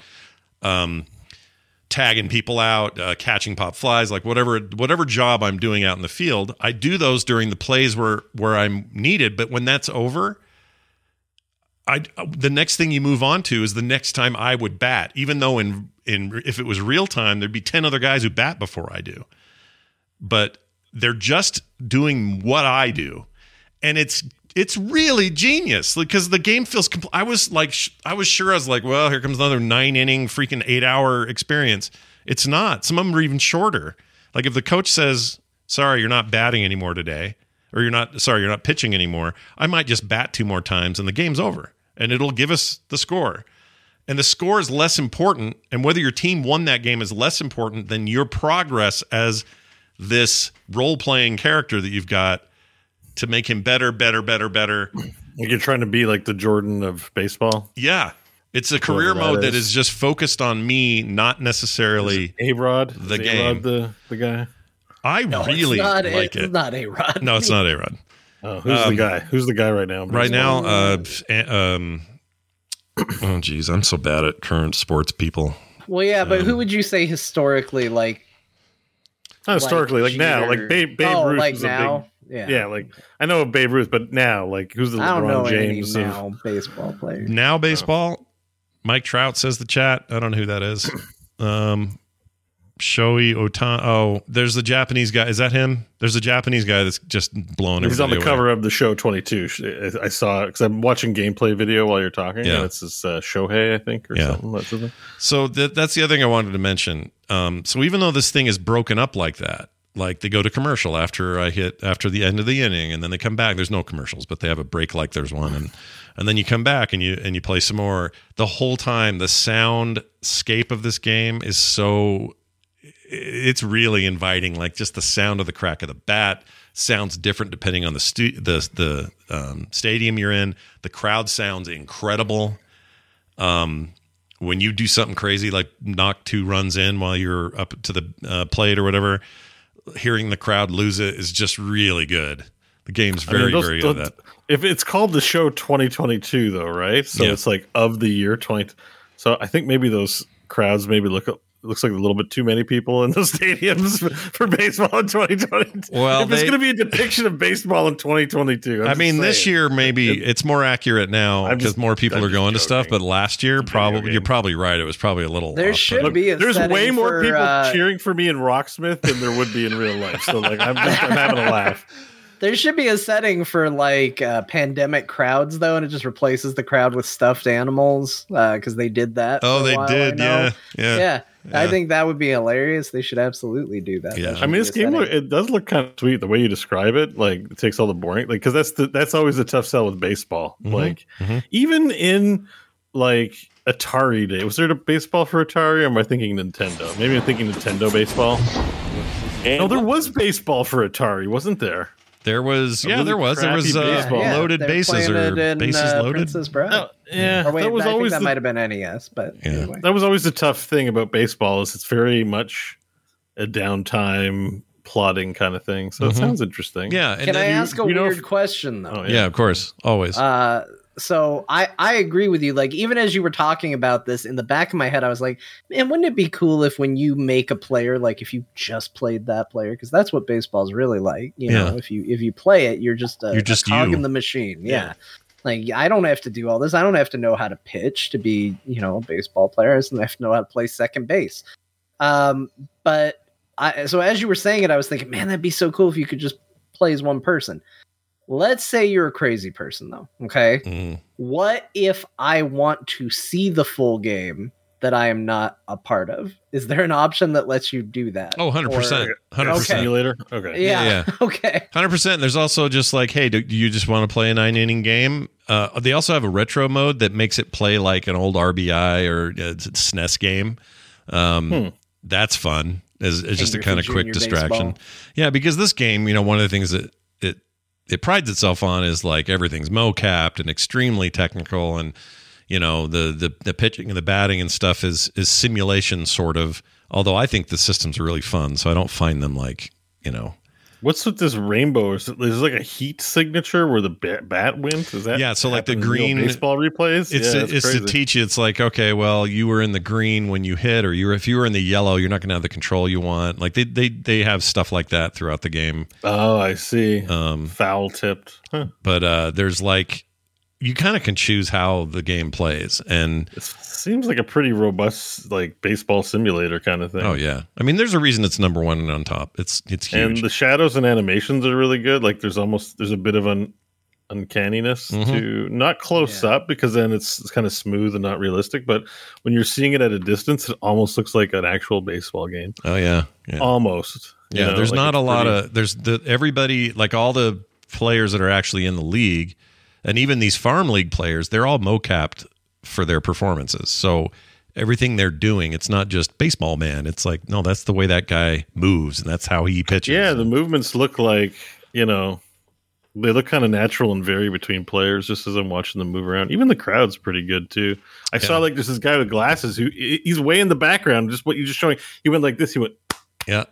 Yeah, and there's a guy. I'm like, what? Aren't you just supposed to go like this, and everyone animates the same way? Like the crowd's pretty, like there's people standing up and leaning, and this is pretty slick. It is. The presentation's a hell of a thing. You got me excited about this, Scott. I'm going to play this because I do like baseball, and this sounds like exactly what I want. The only thing I would add, as I was creating my own game, and then you described the game I was creating, the only thing I wish is I think they should go super sentimental on this story mode. And I think instead of starting in like the minors, I think you should start with a game of t-ball as like a little kid. That's where it teaches you the mechanics in t-ball. Yeah. You're just a little kid running around. Because to me, like, this is going to get a bit sentimental, but like, there's something that I think would be really sweet about you see this little kid playing little t-ball, like running around, little legs, and then you're like, well, because I know this is a video game, I know how this goes. That little kid is going to achieve their dream. They're going to be in the MLB. They're going to the show. Yeah, they're going to the big show. Yeah, that'd be fun. Go ahead, Bo. Who makes this? This is Sony. Sony's. This used to be a PlayStation exclusive, and that's the other weird thing. Is for the last 2 years, it's been on Game Pass and other platforms. I thought it was an EA joint because I wanted to say, like, now that this is an RPG baseball game, I think the next step, assuming it was EA, which it's not, would be a Mass Effect baseball game. Like, it's an RPG where you have to bring baseball to the Citadel and through space, and then you got to defeat the Reapers or some existential threat at baseball. I would play that. And you're like Shepard, and you have all these relationships. Like, you have fans, you have baseball teammates, you maybe get married and suffer the stress of being a famous intergalactic baseball player. Yeah. But it's baseball, but maybe it's a Turian sometimes on the other team, and you have an RPG and baseball. Like, doesn't that work? Yeah, I'd play it. Mass Effect, the show Citadel or something. Mass Effect baseball. I don't know. And I was super. I love when I was growing up, and also later on, late 16-bit era stuff. I loved it when there were like robots involved or zombies, or I didn't care. Yeah. I love. But I would say like still make it straight baseball. It's like we're bringing part of human culture to the rest of the galaxy, like Star Trek style. Like this is straight ass baseball, but if you're a Turian, if you're Krogan, you can play. Yeah. And we'll play you. But it's still this game. It's still the show. You're role playing as a player trying to be the best baseball player on the Citadel. I'm sold. I'm sold on your plan. I feel like based on that pitch, Bo needs to play Pyre so badly. Yeah, Pyre's awesome. Pyre? Yeah. Oh, yeah. That's a Super Giant Games game. I need to play that. Yeah, that's the one where it's a sports, a generic sport, not specifically baseball, but it's a sport game with like a story RPG consequences built into it. All right, let me install it. Guess who owns it on Steam but never played it? There you go. Big shock. Look at that. We didn't cost Bo any money. No, not a dime. Let me just install it. The game 500 that this has happened on the show where it's like, you should play this game. I'm like, I haven't. I never played it. Yeah, you should. It's really good. So yeah, I'm going to give this a big recommendation. Now I realize there are people who've been playing this for years and are probably like, oh, this stuff's old, Scott. They've been doing this for the last 6 versions. I'm just saying. You know what? This worked, Sony, because now, you made this available somewhere that was easy to access. It's also playable on the cloud, plays really good on the cloud. This was my meeting game this week when I had meetings.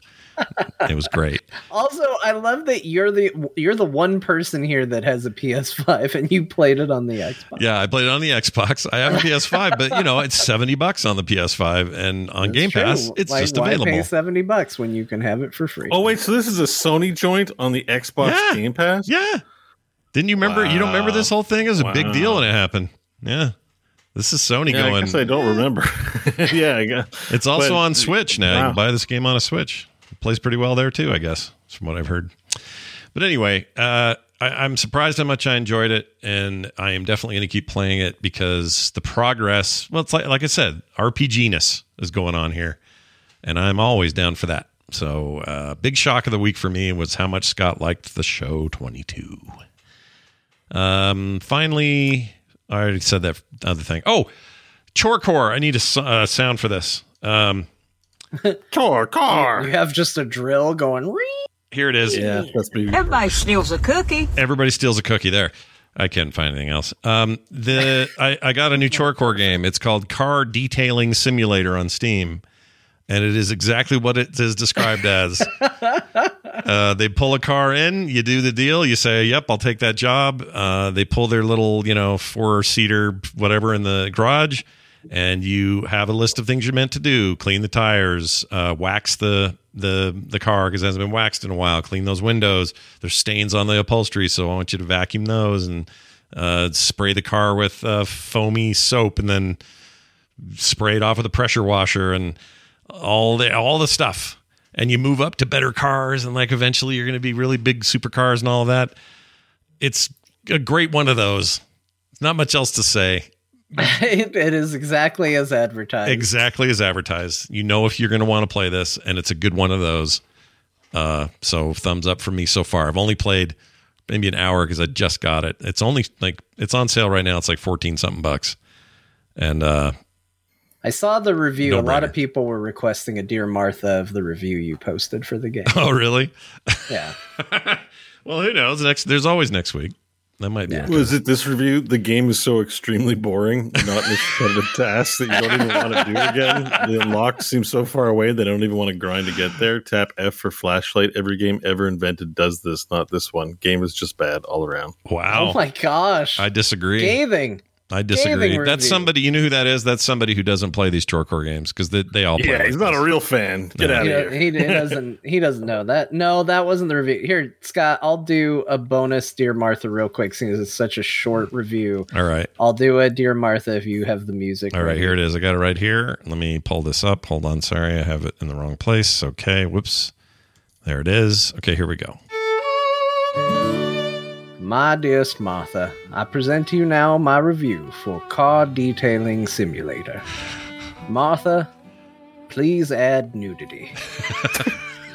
Yours in this life and the next, Striker X88. Nice. So it is the one that I found yesterday. Yeah. That review That's, just wants nudity. That's it. That makes sense. I mean, a lot of garages that I've worked in as a young person all had at least a naked lady calendar. Yeah. Yeah. Yeah. Which is what you want. Seems- Yeah.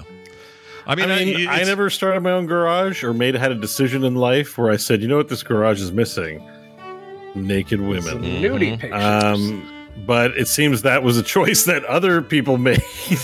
Well, and here's the thing to remember. The game is first person perspective. And so you can be the naked person. Just use your imagination, you know?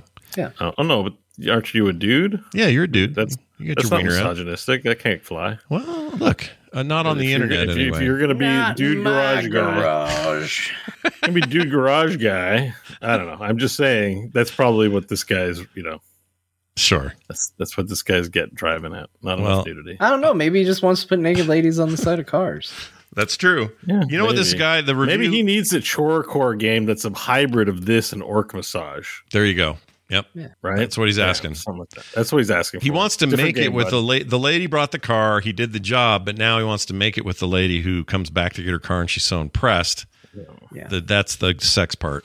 So Oh. And then he gets to clean it again. yeah, then he I has to just clean thought it. they had again. like decals that was like a nudie lady on the side of the car, and he's like, "It's dirty," and then I clean it. I see, love this video game. we're making better video games just It's by a different talking. game, dude. Different game. This is just cars only game. Cars only. Carsonly.com. I like it. Dating site. Only just for cars. cars.com. Only cars. Where you can see the whole car if you pay a subscription fee. Here, I'll put it this way. If you thought that Car Mechanic Simulator was a little much, this is maybe a better option than Car Mechanic Simulator because that thing was all about nuts and bolts and parts, and this part's not the right Bo one and for I's this car game is also all about nuts, but in a different way. I think Bo and I have a plan. Like that. Are we making onlycars.com? Yeah, only cars. Only So anyone can cars.com. post pictures of their cars, but if you want to see better pictures of the cars, Yeah. you You want to got see it You gotta sub. clean. You gotta sub. You Yeah. gotta pay. Yeah, you want to see. Scott in on this? Why is it just you and me? I'll do it. Because it was your idea, and I quickly. We need a logo. I mean, at least you can help us with Yeah. that. Yeah, okay. We're not going to draw anything good. I'll have do no all your talent. That's your good stuff. logo and your web stuff. I got you covered on that. Yeah, we need a good like text like onlycars.com. I'm ready. With the lightning bolt on it, maybe or something. Yeah, but forget this podcast business. We're making a new one, everybody. Watch for it. Coming soon. Like car porn site. Onlycars.com. There probably is a site already. Hold on. Onlycars.com. I'll bet this is like 100% a site. And it's taking forever to open, so maybe not. Maybe I'm wrong. Well, it's at least going to give you a virus. Like, There's an Instagram account. Is it? Okay. What, you just take pictures? No. Actually, there's not. Only group about cars and only for car fans. No, not quite.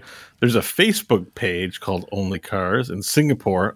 Not worry about them. what are It's they open. gonna It's do? open space. Let me Free look real here. estate. Let's get it. Searching registry. Oh, you know what? Onlycars.com is taken. However, And no one's using it. It's being squatted. But only .cars is available. So you can do the .cars domain. So only .cars, and it's going to cost you only $2,499.99 for that. We're going to be so rich. We're going to make that back in a day. That's a day. You know. Yeah, that's How about onlycars.fun? That's $4. Yeah, I like that better anyway, though. Onlycars.fun. Oilycars.com is available. Oh, people will pay a premium for that. I love we'll all buy these. that too and just redirect to Only Cars. I like Only Cars better than Oily Cars. There's onlyrentalcars.com is available. They don't want that. Oh, yeah. That's like somebody saw our idea and needed to get in on the money. Yeah, that's a snuff site. Yeah, you don't want to go there. All right, well, there's everything I played. John, I have to admit, I've been curious about the new Final Fantasy XIV patch because I hear something about PvP being insane. I don't know if you've done that, but explain why this patch is so exciting for players. So yeah, I'm back to playing Final Fantasy XIV. Good news, everyone. I'm going to talk about your favorite game. Yeah. I actually never quit, but it's just now I have something to talk about. Sure. Yeah, patch 6.1 came out. It's kind of a big deal because it's the first big patch post the end of Endwalker, and as a result, for me, obviously the biggest thing is this is the start of a brand new story. Endwalker was exactly what it said it was going to be. It was the end of that story. It wrapped up. And so this is a preview of where we're going now, what that story is going to be.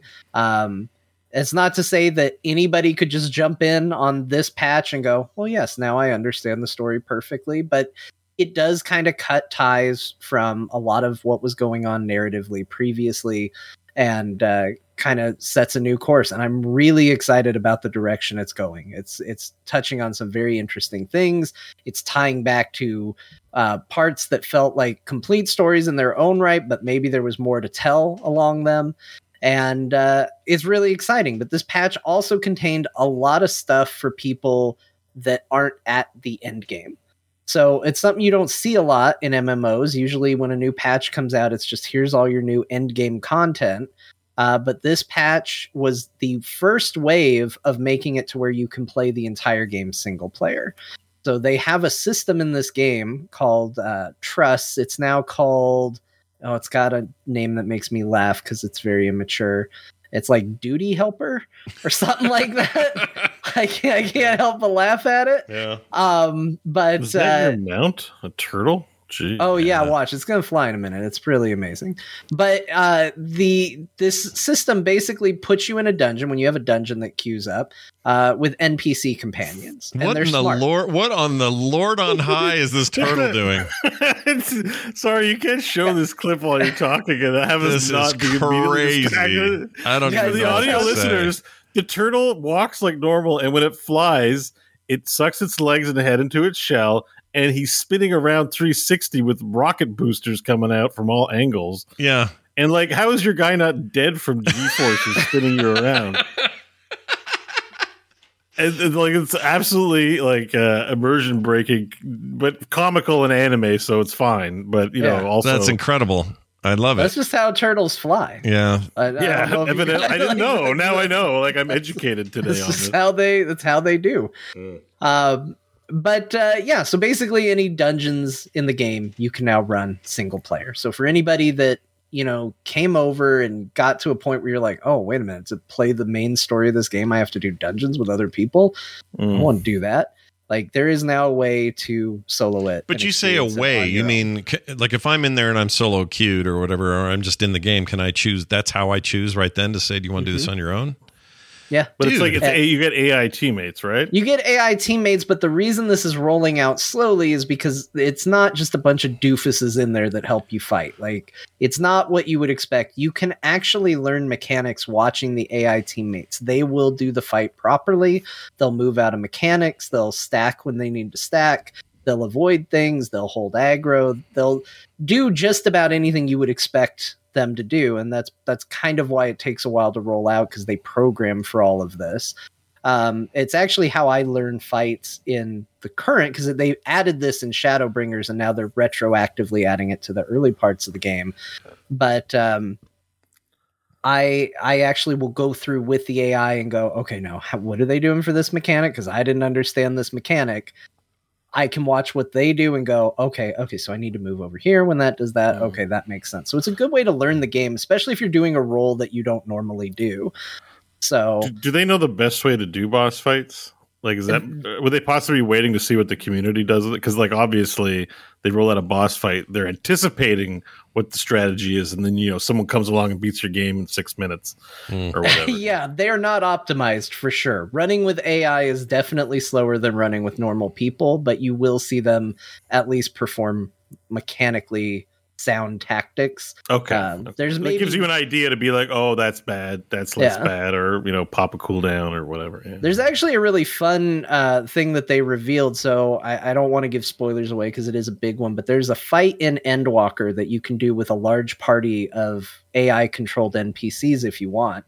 And they said it's such a big bombastic fight that even the NPCs do get hit by abilities, but they basically said there's one character that will successfully avoid every single ability. So if you follow that one character, she will never get hit by anything.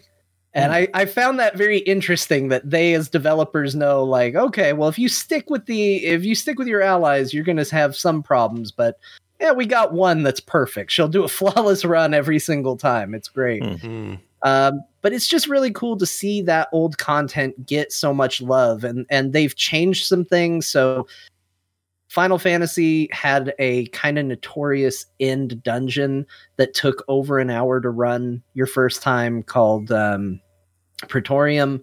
They have chopped that up. It's now, instead of a big raid, it's now a dungeon. It's now a 3-part thing instead of a 1-part thing. So they've put a lot of time and effort in kind of updating these older dungeons to teach you mechanics better, to give you the option to solo them with AI companions if you want.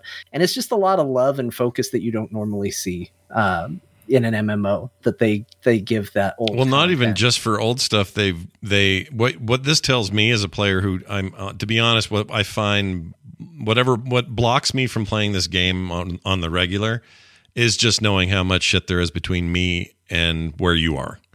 Yeah. And so what they're doing is not only giving love to that old content, they're giving love to me as a player who's looking for a way in that isn't arduous. I don't mean skipping it all, but I mean, like, make it so I can experience the content you intend me to experience, but don't put other hurdles in my way because I don't have time. Right. If you're up at 3 a.m. because for some reason that's the only time you can play, you're not going, ugh, it's a 45-minute queue to get into this dungeon, and then I'm going to be in, and I got to be social, and I don't have enough time for it. Like, now you can actually go, okay, well, I have a dungeon, and you know what? If I have to dip out in the middle of the dungeon because I'm busy, it doesn't bother the AI. Like, that's fine. And that's been the biggest thing that I've had to use it for. I was playing this game heavily when my son was born. There would be times where I'd be like, oh, I don't know if I can get a dungeon done in time. And as soon as I got to the part where I could run with AIs, it was like, okay, well, I'll try it. And if I can't, if he wakes up and needs something, just shut it down. I'll try the dungeon again later. No big deal. And so this adds some really nice quality features for you to give a go with. And, you mentioned PvP. I haven't talked about it because I haven't done it. The PvP in Final Fantasy XIV is not considered great by any means. It's never really been a focus, but they are kind of trying to shift to where they're experimenting to see if people will get into it. I watched our buddy Kyle and Garrett. They tried it. They had a lot of trouble getting over the hurdles, but they were also trying to learn it on stream, which we all know is sometimes a very tricky prospect. Oh, yeah. I've heard people are having a lot of fun in it. So I am going to try it and check it out and see how it is, but I just haven't done it yet. I've been too busy doing other things. Like, I've never had a patch for an MMO where I've gone in and gone, oh my gosh, there's so much I want to do. Yeah. Like that, I think that was the crazy thing for me. It's not that this patch is bigger than other MMOs patches. It's just that I care about a larger percentage of what got patched than I normally do. Gotcha. Okay. Well, I have to admit, this is interesting to me. I don't know why. I'm suddenly very interested. And they're going to be doing this over time. So right now, A Realm Reborn is completely soloable. But they are going to, I think in the next patch, I think they're working on Heaven's Ward, which currently you would have to find groups for all the Heaven's Ward content. Same with Stormblood. So it's not immediately done because they said, it's going to take a lot of work to get through. But right now, at least one game's done, and then they're going to hit the expansions and follow up patches. Very cool. All right. Look at Final Fantasy. Oh, how are the dragons? Any dragons? Oh, dragons are awesome. Actually, yeah, dragon features quite heavily. Really? Dragon beef. All right, there's some dragon beef for you. We don't have a new ESO thing out. Do they feel as good in a post Elden Ring world? Because the Elden Ring dragons are pretty good. Well, you typically don't fight them very often in Final Fantasy. Not really, you fight them dragons. They're more you talking to them dragons. You summon them, right? Summoning dragons. You just chat with them. They just got a lot. They got a lot to say. Yeah. Well, all right. Nothing wrong with that. What else did you play this week? Scott, I played Vampire Survivors. That game's great. Let's talk about this game. Yeah. I don't know if I've ever spent $3 and been happier in my life than buying Vampire Survivors. Holy crap. I think you talked about this game because I know somebody I knew did. I definitely did a long time ago, but yeah, months ago or something like that. Yeah, I think I mentioned at the time the big deal was, it's only like $2 and super retro, but it's this awesome dual sticky kind of thing, but not in the way you think of normally. And anyway, I'm so glad you discovered it. It's amazing, that game. I looked at it when you talked about it, and I saw them say bullet hell, and it looked like a bullet hell kind of game. And I went, that's not for me. I don't really like bullet hell games. I'm not going to enjoy this. Yeah. And then I was looking at, our friend Ben, I bought him a gift over Steam for his birthday. Yeah. And I was like, well, if I spend money on somebody else, surely I must spend some money on myself. So I was like, just looking, seeing what else was on Steam. I was like, I'm in a spending kind of mood. Yeah. And I picked up 2 games, and I was like, Return of the Obra Dinn is on sale. And I've been dying to play that. And I was like, let me get that. And then I was like, Vampire Survivor. I've been hearing a lot of people talk about this too. Should I get that? You know what? It's $3. I'll find out. I'll find out if I like it for $3. It's the first game I played. I wish I could tell you about Return of the Obra Dinn. I didn't play it because all I've been playing is stupid Vampire Survivors. This game is so good. Yeah. It's simple. Like it's not... Like, it's not anything more than I'm what watching some appears. gameplay, and like when you attack, your guy doesn't really animate. Oh no, he doesn't. But read those reviews. No, you don't even hit a button for it, Bo. Like that's the other thing. This game uses 2 buttons. You use a joystick, and occasionally you press A to confirm. Like it is purely like. I don't know how to describe it. On paper, this game is not a game I would enjoy. In execution, like the way the upgrades work, the way you build characters, the way you kind of go, like it's just so fun. And I thought I was going to hate it. Even the first couple seconds into it, because you start with the whip guy, and the whip weapon at the start is god awful. It's pretty garbage at first. It's not good. It didn't set anything on fire when I was just going... I was like, wait a minute. I don't even hit a button to make this whip go out. It's just I have to wait for it and be aimed in the right direction and then somehow get over to the crystals that the enemies drop. This is going to be bad. And then I started buying upgrades, and those upgrades changed the way I played. And then I got treasure chests, and it has a really wonderful treasure chest animation and bit of music that goes with it. And before I knew it, I was like, I'm going to get every achievement in this game. I'm going to unlock everything. All the characters are really cool. They've got interesting powers and interesting ways of changing it. There's cool hidden secrets. There's ultimate upgrades for things, which is really smart, where it's like, okay, well, I ranked this up to 8 and I got this other ability, and they combine to augment into something like way cooler. Damage numbers. A bit of a puzzle game, I guess. A little bit. There's elements of it. And the first time, so basically the goal is to survive 30 minutes on the stage. And the first time I got close, I already felt like I was a god. I was like, I've made my character invincible. Nobody can touch me. Nobody can get close to me. and I lost at 29 minutes and 35 seconds. And I was like, this game ramps up. When this game is like, we're going to put on the pressure, it puts on the pressure. Like, it gets very tense. It gets very claustrophobic as you get surrounded by enemies. And you're like, well, I know I'm strong, but am I strong enough? Like, it's just so good. And I couldn't stop playing it. It doesn't ask much from you. It's very casual play. It's like borderline an Atari game, right? Oh yeah, yeah. I would argue the graphics aren't better than Atari, but it has the control sophistication of an Atari game. It feels like the era they are aiming here for. It feels like PC Engine / TurboGrafx something. Like it's real basic in that regard. And I had the same concerns. Also, it's a single developer project. It's the first game he's ever done. But then I saw these reviews. There's like 80 something, almost 90,000 reviews, all overwhelmingly positive. Like this is one of the most best reviewed games in Steam in the last year, easily. I mean, even if it's just those 90,000 positive reviews, 90,000 positive, if that's like the sales, yeah, for $3, and it's one guy, like he's doing just fine. A little nest egg there. That's great. Yeah, he's doing great.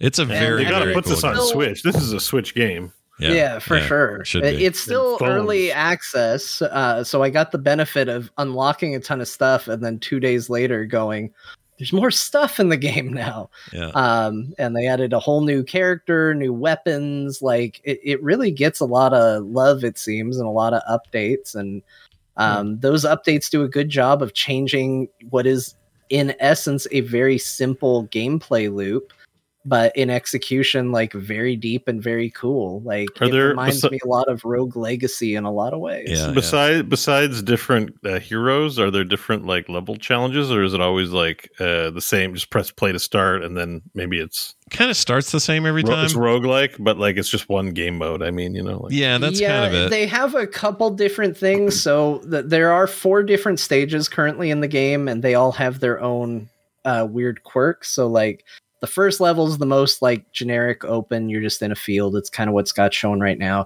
Second level is a more horizontal level. So they limit your vertical movement. You can't go up and down as much, but you can go left and right forever. So it kind of adjusts like what's good and effective as a weapon, because you now have more limited movement. Is that at the 30-minute mark that level changes, or? No, they're just it's 30 minutes each stage. Okay. So, but I think you unlock the next level without having to go the full 30. I think there's just some point where it's like a progression. Okay, yeah, that makes sense. Okay. And so each level changes it up, and then there's 2 additional modes. One that puts you back in the field, but then it randomizes what enemies appear, so you don't know what you're going to get, and you might all of a sudden get something insanely hard, or you might get something that's a little easier. And then they have one where you're surrounded by plants. Oh yeah. That don't move. Here it is right here. But you still have to cut your way through. And I don't really like that game mode, but you only have to survive for 15 minutes in it for it to end. And it was fine. This is the kind of, it's hard to look at a game like this and not get a little jealous, because I'm like, I could have made this a game. Like, yeah. Like, you know what I mean? Like, just being honest, like, I'm like, good for the guy. And I'm like, I'm sure like it's good. I actually should try it. But I'm just like, this is, Unreal Engine 5 comes out and you're like, man, I wish I could make something on Unreal Engine 5. And you start thinking about what it would take. And you're like, well, I have to learn how to do Blender, and I have to learn textures, and I need to do music. And, the standards are so high. Like, and then the next thing you know, I'm trying to get an angel investor to give me $10 million for my little fan project or something. Sure. And you're like, no, you can make a successful video game that is excellent. You can make this in a week, I bet. Like, probably took them longer, but like if you use Unity or Game Maker or something like that, like you can knock this out. This is not complicated. You're not wrong. I mean, basically, what this does come down to is just raw understanding of gameplay and what makes.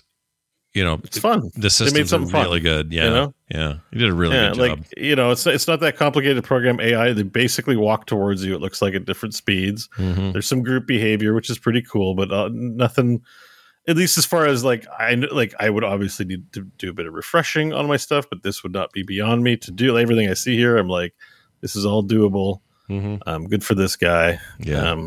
I guess what I'm saying, rather than say I'm jealous, I say I'm inspired by it, because then I'm like, well, shit, this guy can make a sweet little Yeah, I mean, game. I think the thing, like, on the surface, it looks very simple, but I think the thing that sets this apart is that, like Scott said, is very intelligently designed. Yeah. Like, one thing that feels too off, or something that doesn't control quite right, or an upgrade that takes too long, or stuff like that, and this game would it would shift, and it would be the thing that you look at it and go, I think this game is that. Like, it hits its sweet spot very well, even to the point where not all the weapons feel balanced, and yet that feels okay. Like, there's some weapons like the cross.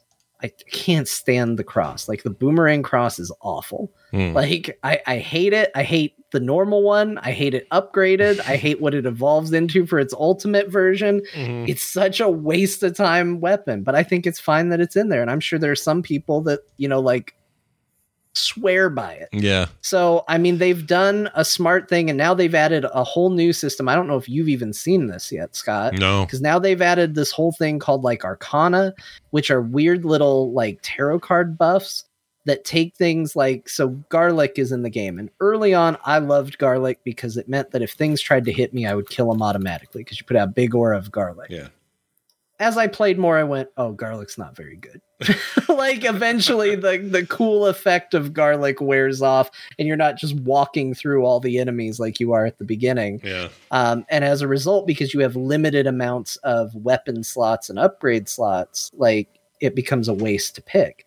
But now they've added these Arcana decks, and what that does is now it applies a buff where anytime you get healed, enemies around you take damage equal to what you got healed.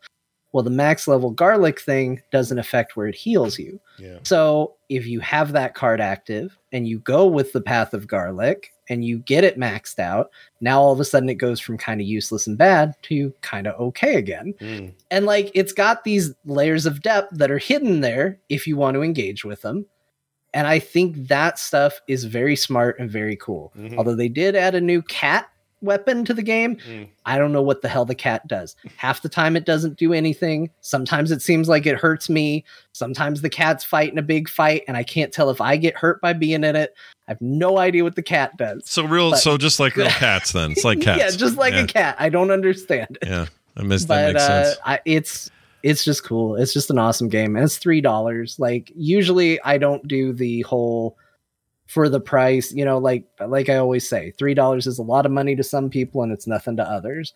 But I think if video gaming is your hobby, if you're enough to listen to a podcast, I think it's safe to say $3 ain't bad, and it's probably worth checking out. It's because it's not even $3. Everybody's correcting me in the chat. It's like, $2. I just paid $2.69 Canadian. Yeah, $2.69. There you go. Yeah, it's on sale at the moment. I bought it. Yeah, I just bought it. I'll give it a try. And I know that, like, for weeks now, someone has been either messaging me on Twitter or in Twitch chat. Have you played Vampire Survivors? Have you played Vampire Survivors? I get it all the time, yeah. And I'm like, yes, I have. It's great. So now you can say it doesn't look. I'm not saying it looks bad, and I feel like there's some comments in the chat are like, takes a week to make it, takes so much longer. I'm just saying, proof of concept game jams are like a week long or something like that. Like, you could, it's not hard to program an avatar as a baseline thing to move it in the middle, controller directions, have it shoot automatically. Of course, like all the things that John was talking about in terms of adding the finer points, I guess the polish probably took time and contracting music and stuff, but the baseline engine, that's basic stuff. Yeah. That's you could do that in a day. Yeah. I feel like what we're looking at here is somebody with a brilliant mind for gameplay that is just going pretty rudimentary on that stuff. And I don't know. I feel like if it was fancier looking, no, not that it wouldn't do as well, but I think people like this garage band look. I think it's the story. There's a market. There are bands that are like, if they don't have a record deal and no one's heard of them, the whole hipster band thing. Yeah, it's a little like that. Band story, it can be as important. It's cultural significance as important, or arguably more important than their music. It's a thing in gaming too. You hear that it's one developer, a couple developer, a few people developer, and then you see what they output. You're immediately like, your expectations on, if this game was published by Ubisoft, might be the best thing they put out this year, sadly, because Ubisoft's having a rough time. But but the conversation, it might still be heralded as a good game. We all like to think that no, we're impartial bestowers of praise. But I don't have that much faith in that. You know, I don't know. Well, here's the way to look at it. The nice thing about this versus music is if you have a second album that goes crazy and makes tons and tons of money, then you're looked at as selling out. When game developers, if it starts out as like a dude making a game, and then his next game is like a bigger effort, like Papers, Please, one guy, Obra Dinn, right? But he has some people now and some help and some backup. Nobody ever goes, sold out, made a new game, sold. No, they go, sweet, look at him coming up, man, awesome. So I think game developers have an advantage in that regard. And so I'll tell you a good example of that would be like Notch's sale of Minecraft to Microsoft. Yeah. It's still a popular game, but like there was definitely sentiment along the lines of no. Yeah. You know what I mean? To Microsoft's credit, they have done a good job of not messing with what makes the formula work. I mean, I guess so. It's hard. I think a lot of people have opinions about things they don't play or do. Yeah. So Minecraft was never my game. And so I'm going to refrain here from having a comment on whether they ruined it or not, but it seems popular and healthy and in all the right ways. And you know, but I'm saying the sentiment is no. Same thing with D&D Beyond's going to be bought by Hasbro. No. You know what I mean? So I just think it helps something become a phenomenon in the gamer space when it's like, it's fun. And did you know it's one person that bought it? Then people are like, oh shit, bam, here's my $3. G.I. Joe. You know, but if you're like, do you know Ubisoft? Well, in between their harassment issues at work made Vampire Survivors, you'd be like, I don't know. Maybe it's fun, but I'll skip. Whatever. Yeah. I'm just looking forward to the G.I. Joe modules coming to D&D. You heard it here first, everybody.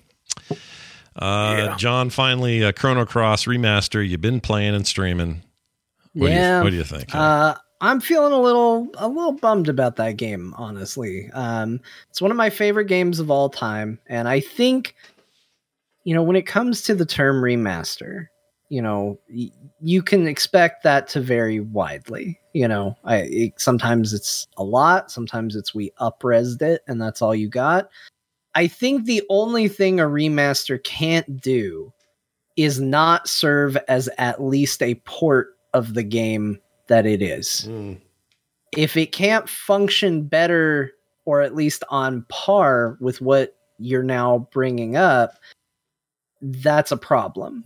And unfortunately with Chrono Cross, I might be putting the streams of it on hiatus for a little while. I still haven't decided, but the game is unfortunately very crippled by an atrocious frame rate. And it's really inexcusable because it didn't exist in the PlayStation version.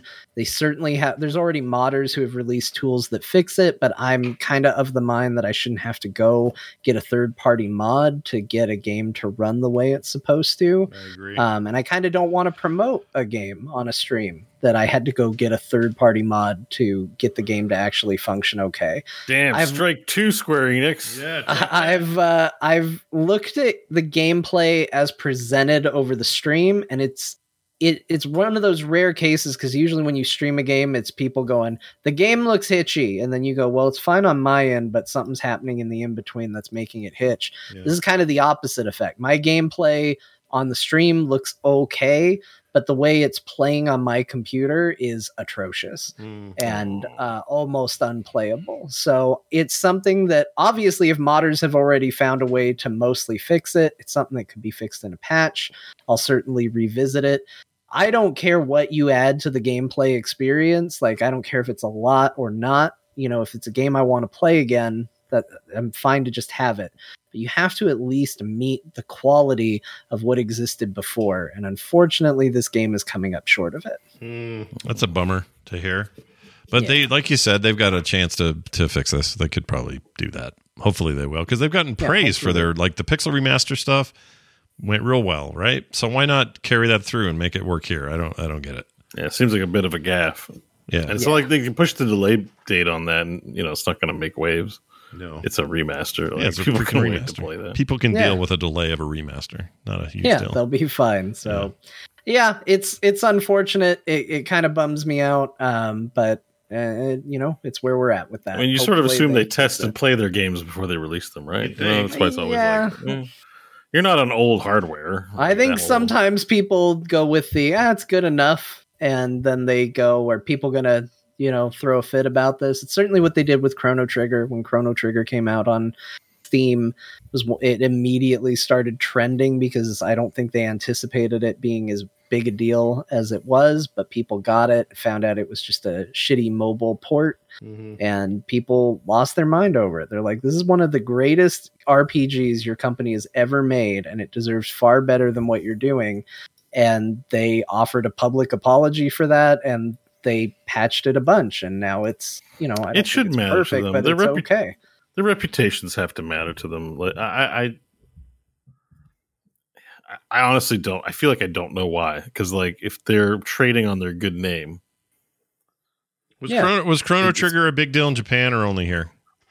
That I don't know. I would be curious because it definitely feels like it gets treated differently than Final Fantasy, despite the fact that it is highly celebrated here. So I don't know if it's that.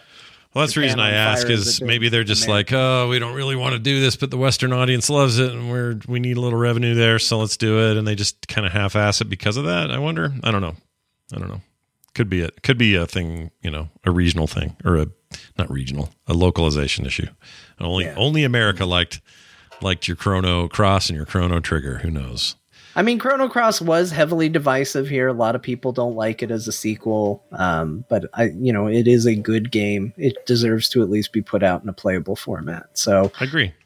We'll see. Yeah, I will update you if it gets better because I want to play it. I've enjoyed my time in it. It's a little more emo than I remember it being, but I certainly was at that age when I played it. So it's fine.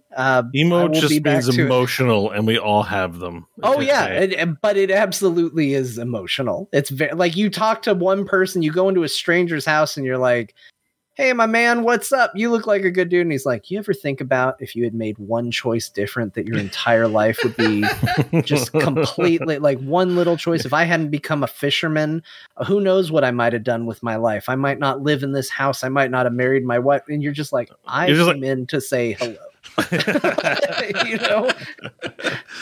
That's kind of cool. All right. So there you have it. Your Chrono Cross update until they do better.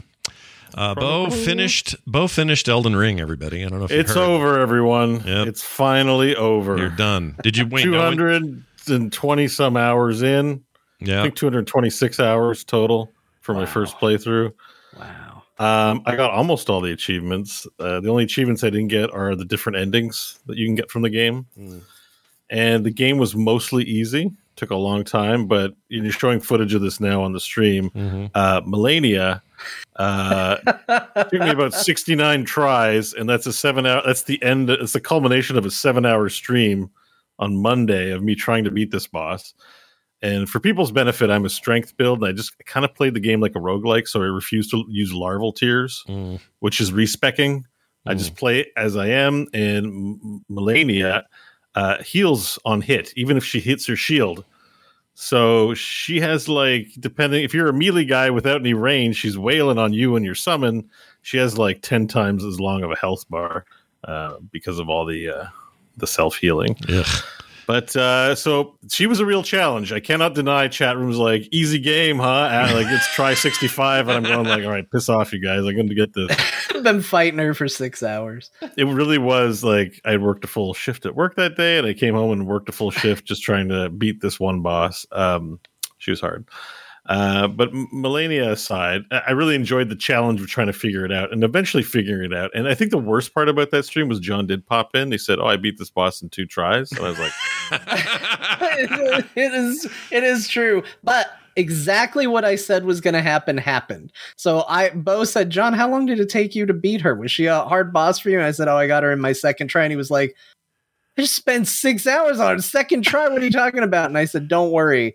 You will make it up to me because I am sure you are going to mop the floor with the final boss, which took me days of trying to get past." So the final boss, Last night I beat him in 2 tries. In fact, there's 3 boss fights in the end of the game, and they all took me 2 tries. Actually, the first one took me first try. Oh no, there's not 3 bosses. There's 2 bosses. First one took me 1 try.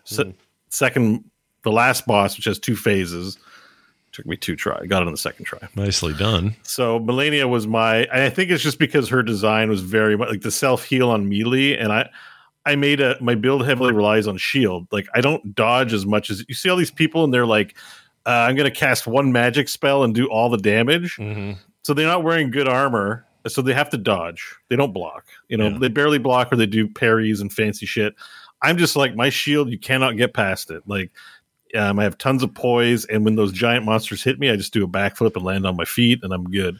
So this psycho comes along and is like going to self heal on all my blocking, and I'm like, how do I kill it? Yeah. How do I kill it? Yeah. So she just really countered my build essentially, but that was fun, and it was fun to finish the game. And now that I'm on the back end of the whole Elden Ring thing, having played my first playthrough, I can safely say this game is very special overall. Yeah.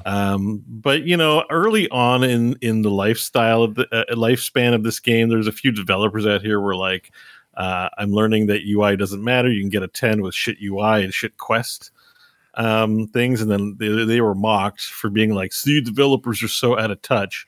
Now that I've played the whole thing through, I want to say they're kind of right, honestly, to be a little upset about it. I think the quest design in this game is pretty terrible, if I'm going to be honest with you. The quests and characters themselves are great. Like, I like the characterization. John brought up last week, having to find Bach is good. You can miss that stuff I don't mind. But, like, as an example, last night, to wrap up 2 quests, I had to find this guy, Gold Mask, who was dying, and talk to him, and then he gives me an item. Now, he's going to drop some other items, but I got to reload the area to get them. And then when I reload the area, I find the NPC that's with him somewhere else, Brother Cormier, who I'm like, where is he? Oh, I had to reload the area after talking to that guy to see this guy. So I reload the area, talk to the guy, Brother Cormier. Then I go to Gold Mask, loot the items, and then I got to reload again the area because Brother Cormier leaves. So this whole process of wrapping up a quest line involves 3 reloading the area things, which is not a natural thing for anyone to do when they're playing a game, right? Like, guy, I can see if he's like, play me a song, so I have to figure out the song to play like a actual quest step. But there's a lot of this like reload the area thing that I just hate, and I feel like any defense of that saying like, oh, this is, you just used to some standard, you're not used to games being hard or different. I don't think I want games to be like, I don't want people to take away the message. Like when I go to turn in my 10 belt, what's that? Boar pelts. Yeah. Boar pelts. I don't want WoW to be like, okay, well, reload the air, like log out of the game and log back into the game, and you'll get your thing, or something ridiculous like that. Like, that's silly. So I can understand like when people are really evangelizing the truly, honestly great stuff about this game. You kind of lose the point a bit, and I would go as far as to say that's like, it's a pretty big blemish on the game and is worthy of criticism, and maybe not even a 10, more like a 9, because the questing's not only is the questing outright bad in that way, but it's bugged in some cases too. It just got owned by bug. I think there was something else. I can't remember what happened. Because what you described about reloading, that's a workaround. You know what I mean? Like, that doesn't feel right at all. I don't know who would defend it's their that. Janky tech that makes it that where they could hire an engineer to solve that problem to make the experience better. They don't. And then their fan base, who they're probably aware of their sentiment, likes the hard games. So they're just like, we don't have to fix it. They'll think it's hard. We'll save ourselves a labor budget on fixing that problem. Yeah. Like I don't agree with it at all. Yeah. But minor blemishes. Overall, the game is fantastic. I really enjoyed the challenge. I think the other place I think people are a little on the deep end, but not because they're overhyping this game, but this is a unique challenge of a game. I think looking at a game like this and expecting every game to be like this game has a novelty factor. It's the biggest sales of a game like this. But to anyone who's played all the Souls games, this game is probably pretty easy. That's why I think a lot of, because I had a learning curve, and I got better as time went on. I had a much easier time with this than any of the other games I've played of theirs. I think if every game's like this, like, oh, you should take the cue, and then lots of games are like this, then everyone's just good at these games, and they're not hard anymore. I don't think there's enough here to say, like, it's just challenging. It's innovative, and there's a novelty factor, and it is, mechanically very interesting, but I think it's a very simple argument. It's a little too simple argument that's not accounting for how much novelty plays into our desire to play games or enthusiasm for games. That's why, even though if you love an MMO, it's your 9th year playing it, it's just hard to be excited like it's your first year playing it. It's normal. It's normal human. Yeah, that's normal. I think there's a lot of issues I have with the areas of discussion that fans of this game, people in general seem to pull it down to. Like, so much gets talked about the difficulty, and to me, when I think about why I like this game, it has nothing to do with the difficulty. Like not even a part of it. What I love about this game is that I spent what I thought was a tremendous amount of time in this game. I thought I had seen the world, and ultimately I left the game fulfilled. I felt like I had had a good experience. I didn't leave the game going, oh, I have so many regrets about how I played and beat this game. I felt good about it. Mm-hmm. And then I would watch Bo stream it, and all of a sudden he's fighting a giant turtle that I've never seen. And I'm like, what the hell is that? Like, what? Where did that come from? Is because he explored a different path. He went a different way. He did something I didn't. I did all the ways. And that's the thing to me, is that this game contains that much that I don't feel like there's a piece missing. There's so much I missed in this game. Like, if I were to look up all the items I didn't get, all the places I didn't explore, it's probably a very substantial list, but I don't feel like I did. And I think forget about talking about difficulty and stuff like that. I feel like that's the success of this game, is that I put my time into this game, felt like I got a complete experience and story. And if I go back at some point and play this game again, I have a feeling that it's going to feel very different. Not just because I'll play it differently, but because I'll still find ways to surprise myself with things that I didn't see. That won't be everybody. I don't know if Bo's going to be capable of having that same experience, but he played the game his way. And I think, like, the fact that we can have two very different playthroughs, Scott, you would probably play it very differently as well if you played through it. Mm-hmm. Like, I think that is a strength to the game. And I don't think any of us are going to feel like they had a subpar experience, except maybe Bo for the sheer amount of time he put into it. I looked at everything. This is not a problem with Elden Ring. That's a problem with open world games in general. I have a hard time not looking under every stone. Yeah. And these open world games, I think I just got to I think it's more that I put myself in a position to not fall victim to them, because as you can see, I've been playing Elden Ring for like 2 months now, and it's just, yeah. The last thing I want to do is play an open world game right now. Would you guys, given the fact that this is some of the concepts and some of the writing is from George R.R. Martin, if he made like side novels about this world, would you read those? It's like, probably not. Yeah, not at all. Like, no. The atmosphere and lore is cool, but like, it's pretty dumb. Like, I think I like, this is my reaction to the game ending. I picked this ending where you get a space wife. She's a witch. Your wife has 4 arms, and she's kind of undead and is a wizard.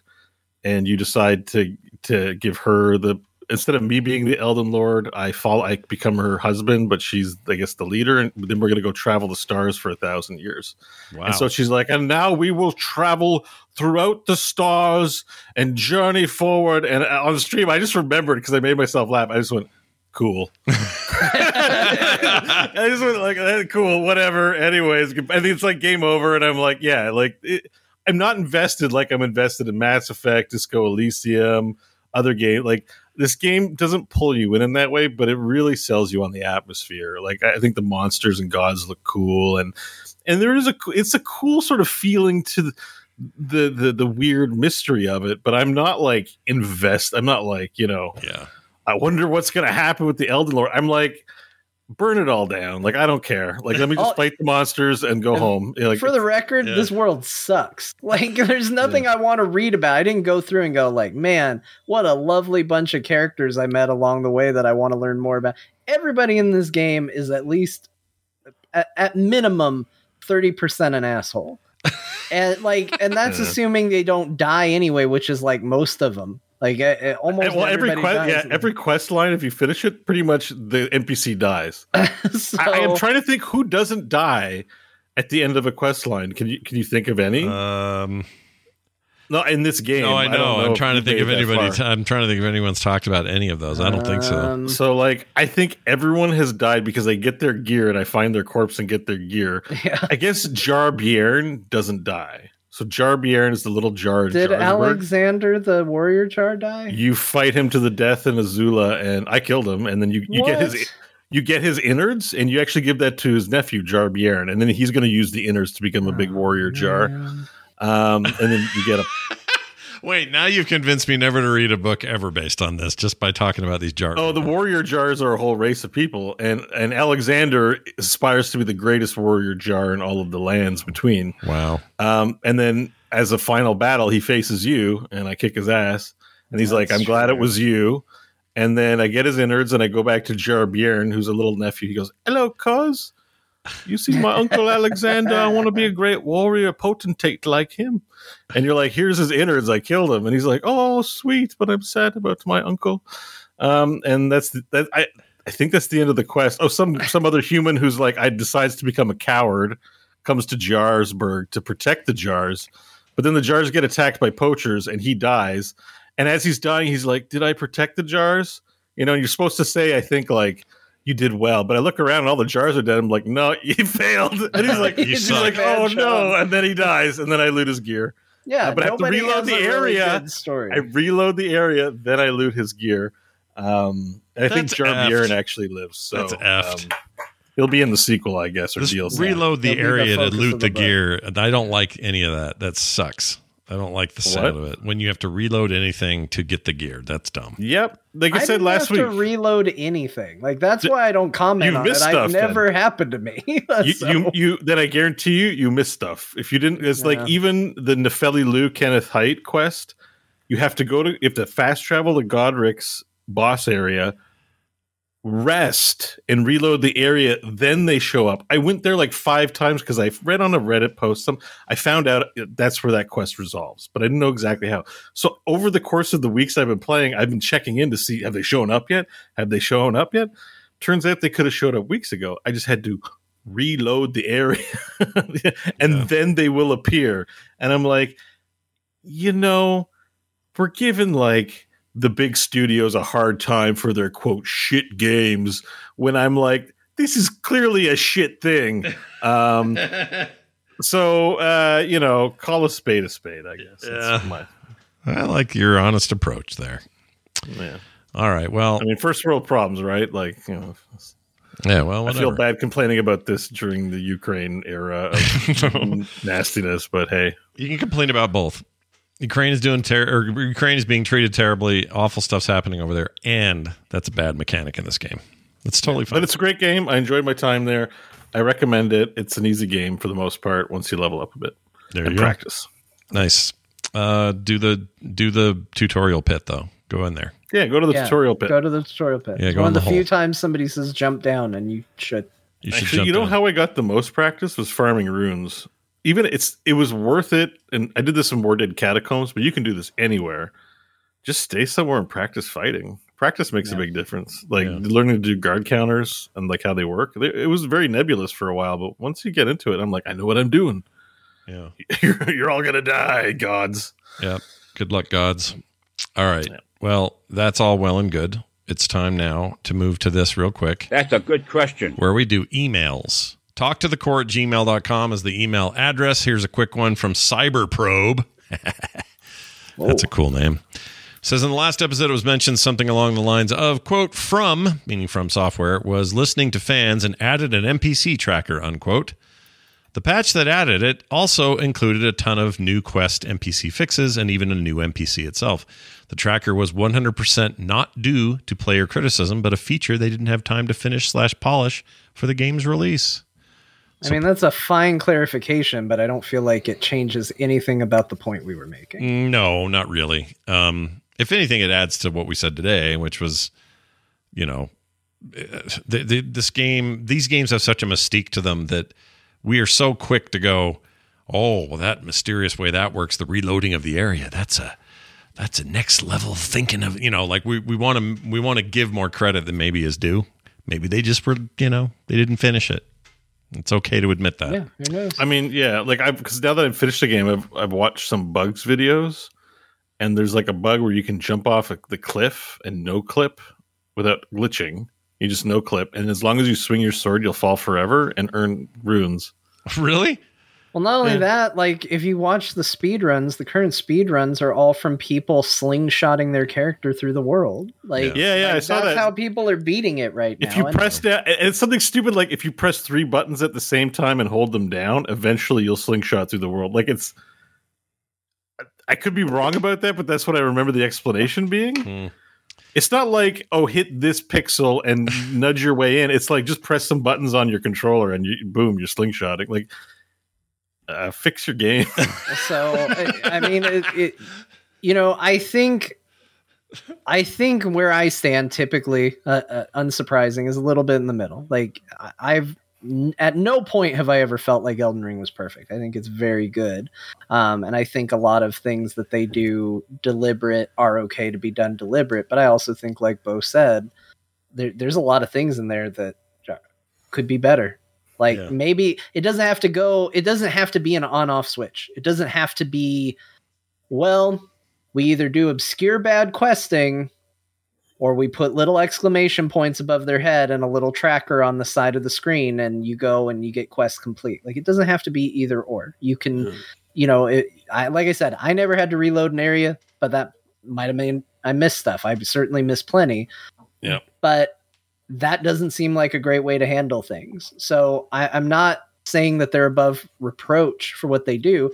I do think modern day developers have a right to be trolled a little bit for being confused why the game is popular. It's like, okay, well, rather than focusing in on the one thing that you're like, the UI is ugly. Okay, so it is. But maybe what you should take from that is that isn't what's going to or despite ugly UI, it's still is this thing. Like, I agree with that. Rather than be sour about it, say, if I was a developer, why is it successul? Because of a bad UI. If I was a developer, I'd be more mad about Vampire Survivors personally than Elden Ring. You haven't even played Vampire Survivors. Just looking at it makes me angry. I'm still going to play it and love it, but I'm like, if I was a developer working on Assassin's Creed 523 with the sweetest next-gen graphics, and everyone's like, look at this pixely game for $3, overwhelmingly positive, and like, why can't I get that? Yeah. We made a beautiful, I mean, that's the point, everyone's like, look at your shit game, Ubisoft. And then everyone's like, sweet, 8 bits. And, It's funny. Ubisoft's a good example for you to bring up, because I think Ubisoft is struggling under the weight of presentation and size and all of that, but they're losing their way gameplay-wise. They just don't do anything compelling right now. And so part of me wants to say, something like Vampire Survivor is an example of just a pure piece of gameplay, and it's speaking to people. And why can't Ubisoft do that with their throngs of people and money? So I've been thinking about this a lot. I have some thoughts. Can I share them? Yeah, go ahead. Is it a boson type thing, or it's not a boson thing? But it's definitely not founded in very solid facts or experience or any expertise whatsoever. All right, but you knew that. You've been here for 3 hours. It's your fault. Yeah, it's your fault for listening. So go for it. No, but it's just it's the way. I mean, it's pretty obvious stuff. So I might just actually be articulating the obvious. I think that's the worst pitfall. But I think just because of the way gaming sales have to go, they have to sell the novelty on cinematics and graphics. And if you really understand games, it's like Texas Hold'em is a very popular game. It's like the dumbest, most simplest thing, but it's very mechanically expressive and reveals a lot about people's characters. The magic's in the mechanics, not the graphics. Right. And I think when you're talking about businesses that scale, they don't They don't have. I think they hire expertise in graphics and all the showy bits for the E3s and the directs, and they don't place enough emphasis on the game design, like the mechanic stuff. That's why something like Vampire Survivors works. It's simple, but it works. It responds to human behavior well. Mm-hmm. And I think a lot of these large companies, they just can't help but lose their way. And then they get invested in a successful franchise and they want to repeat it when, again, people like novelty. Vampire Survivors is a novelty thing, and Ubisoft, Assassin's Creed, the only novelty it can trade off of is next-gen graphics and new characters. Mm-hmm. And that's also why I think Elden Ring is a novelty. Even though there's already been lots of Souls games, it's had smaller audiences that have slowly grown over time. And because of George R.R. Martin and the Breath of the Wild comparisons and a critical fan base that are going to give it solid review scores, we're getting a lot of people playing as Soulsborne for the first time with this game. Mm-hmm. And that has novelty. And that's, I think, the biggest explanation. Because looking at this, I'm like, how is this really like the best game this year? I'm like, it's probably Psychonauts 2 and not this game, honestly.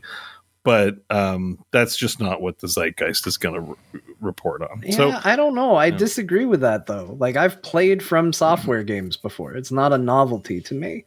And I'm not saying it's a novelty to everyone, but it's easily the best game I've played this year. I don't find it surprising that other people agree with that sentiment. It's not a novelty to everyone because there are people who've played them before, but the sales are record breaking, and that for that game, for that company, that means there are a significant amount of new people coming in. Sure, and they're not coming in and going. They're not coming in going, well, this is a new experience. Oh God, it's such trash. Like, they're coming in and going, this is a new experience, and I love this. Right. There was a really bad. I'm not saying it's on novelty alone. I'm saying like this has hit a crescendo because it still is novel for a lot of people, and then you're right. The people who like it find this to be very good. So it's that's why like no one's like, I really like Assassin's Creed games. Let's give it a 10 because I like the past ones and now they've done a great job of it. They're stamping out the same sort of shit over and over again. Right.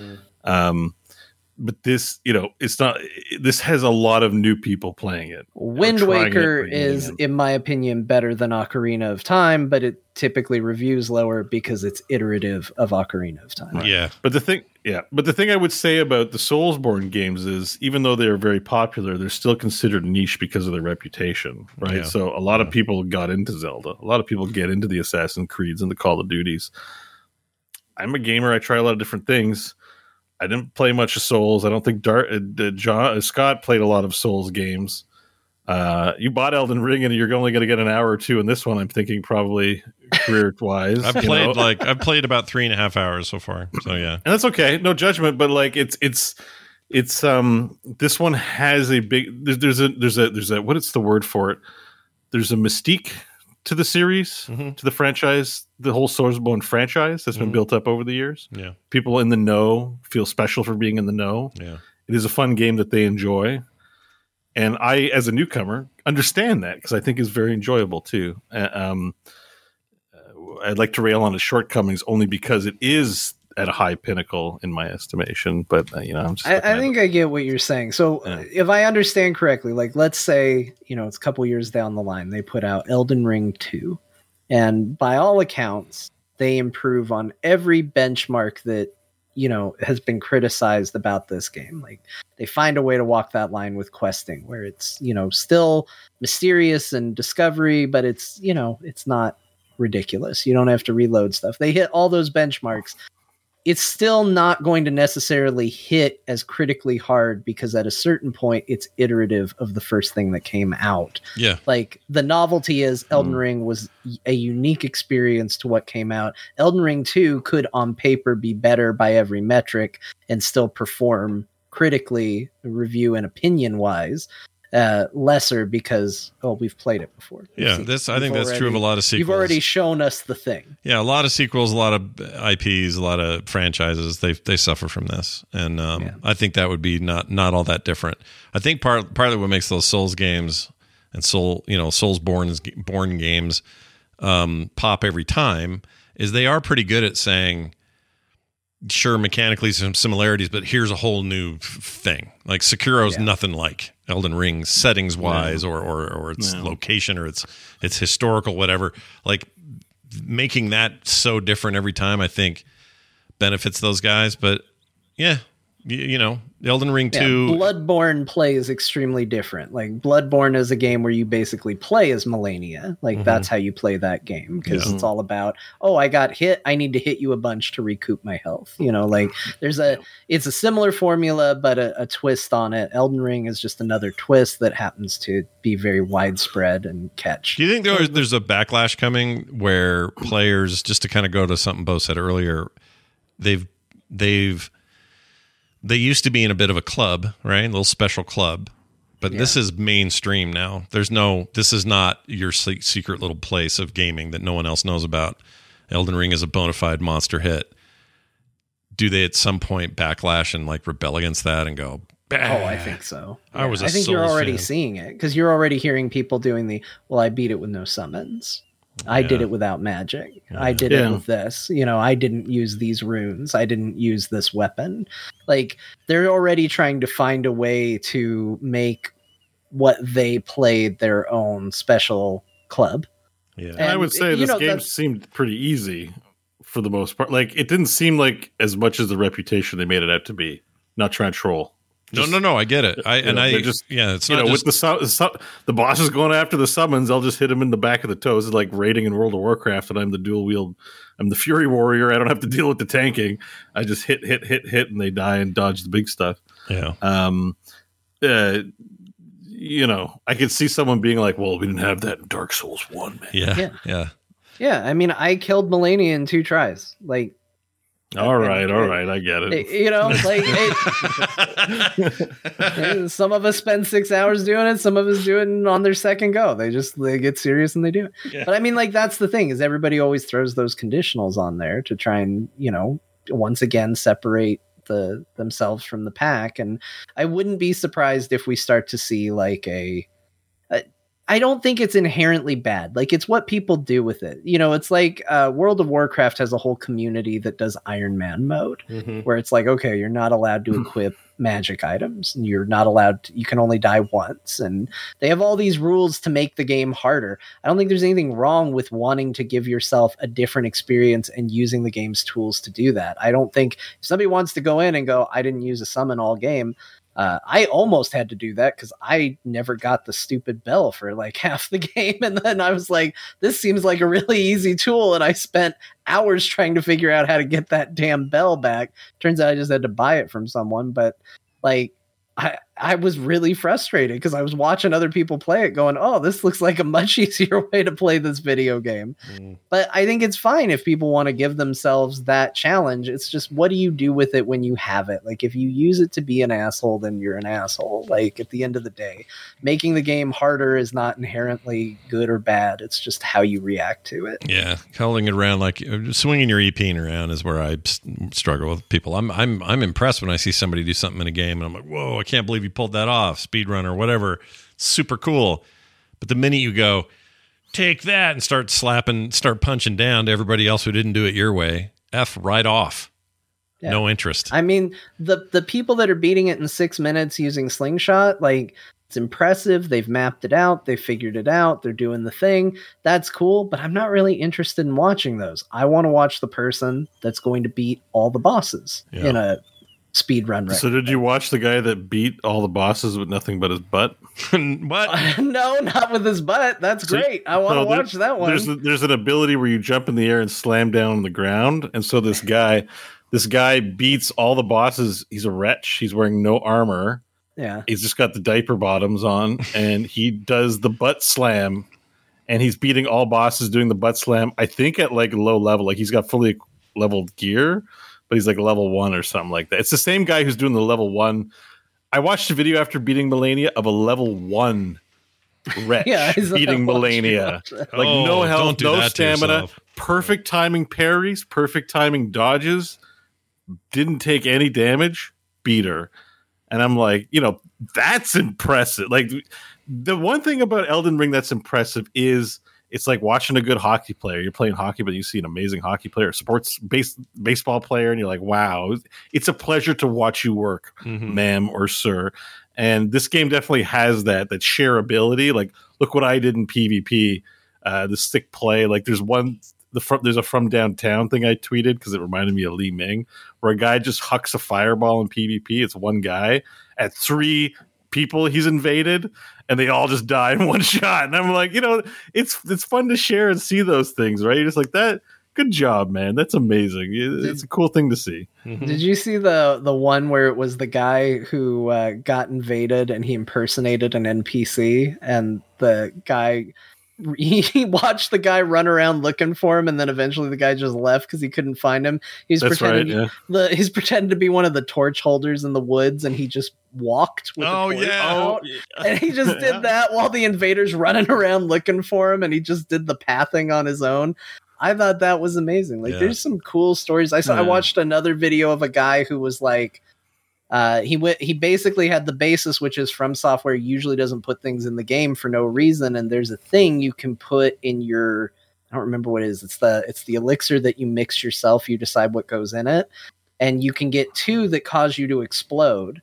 And he basically made spreadsheets and all of that. And he was like, there's got to be a way to make this useful. And he found a way to make it do thousands of damage and not kill him. Because the damage you take is static, but the damage you deal can be enhanced. And he basically just turned it into a PvP item where he would just activate his buffs, drink, and he'd just kamikaze run into everybody and just blow up. Wow. I want to do that. That sounds like that's fun. Like the PvP aspect it's trolly and cheesy, but it's kind of fun and comical in that way where, there's so many items and things to experiment with that it's fun. There's a mecha build too, where you can turn to steel. And then you just launch these madness fireballs from your eyes the whole time, and they can't damage you. And you're just walking like the Terminator and just go. Wow. It's like that aspect of the game I really appreciate, and those social community aspects of the game are like among its strong suits. We joke a lot about Fingers Butthole, but like that's been so meme and worthy and viral, and we're all having a laugh and a good time about it. It's great. Like that aspect. I wish more games like were baked into the philosophy of the game. There's a lot to really like about this game that other games don't do. Yeah, and I feel like that open world jank that we usually have with open world games, where I don't know, John Marsden, he's spread eagle the whole game for some reason, and his legs won't come together, or whatever it is, like some strange thing like that. Those are almost always bugs. Skyrim, of course, famous for all that. But this game, I don't ever hear about those. Like, bugs are much more rare. It's more like, I can't believe this boss did this, or I can't believe when I snuck in there and there was nobody there, suddenly a giant foot stepped on me, or the whatever. Guy who named himself after Will Smith, and he'll invade your games, just walk up to you, punch you once, and then quit out of your game. Oh my lord, that's hilarious! Yeah. It's hilarious to me. Like, it's so weird the things that people decide to do. Like, it's nuts. And, I saw there's one Jesus too. Jesus comes in and he emotes at you like to pray. Really? Like, you go to PvP, you invade his world, or he invade. I don't know if he invades you, but he was just dressed up as Jesus. I can't remember exactly the details.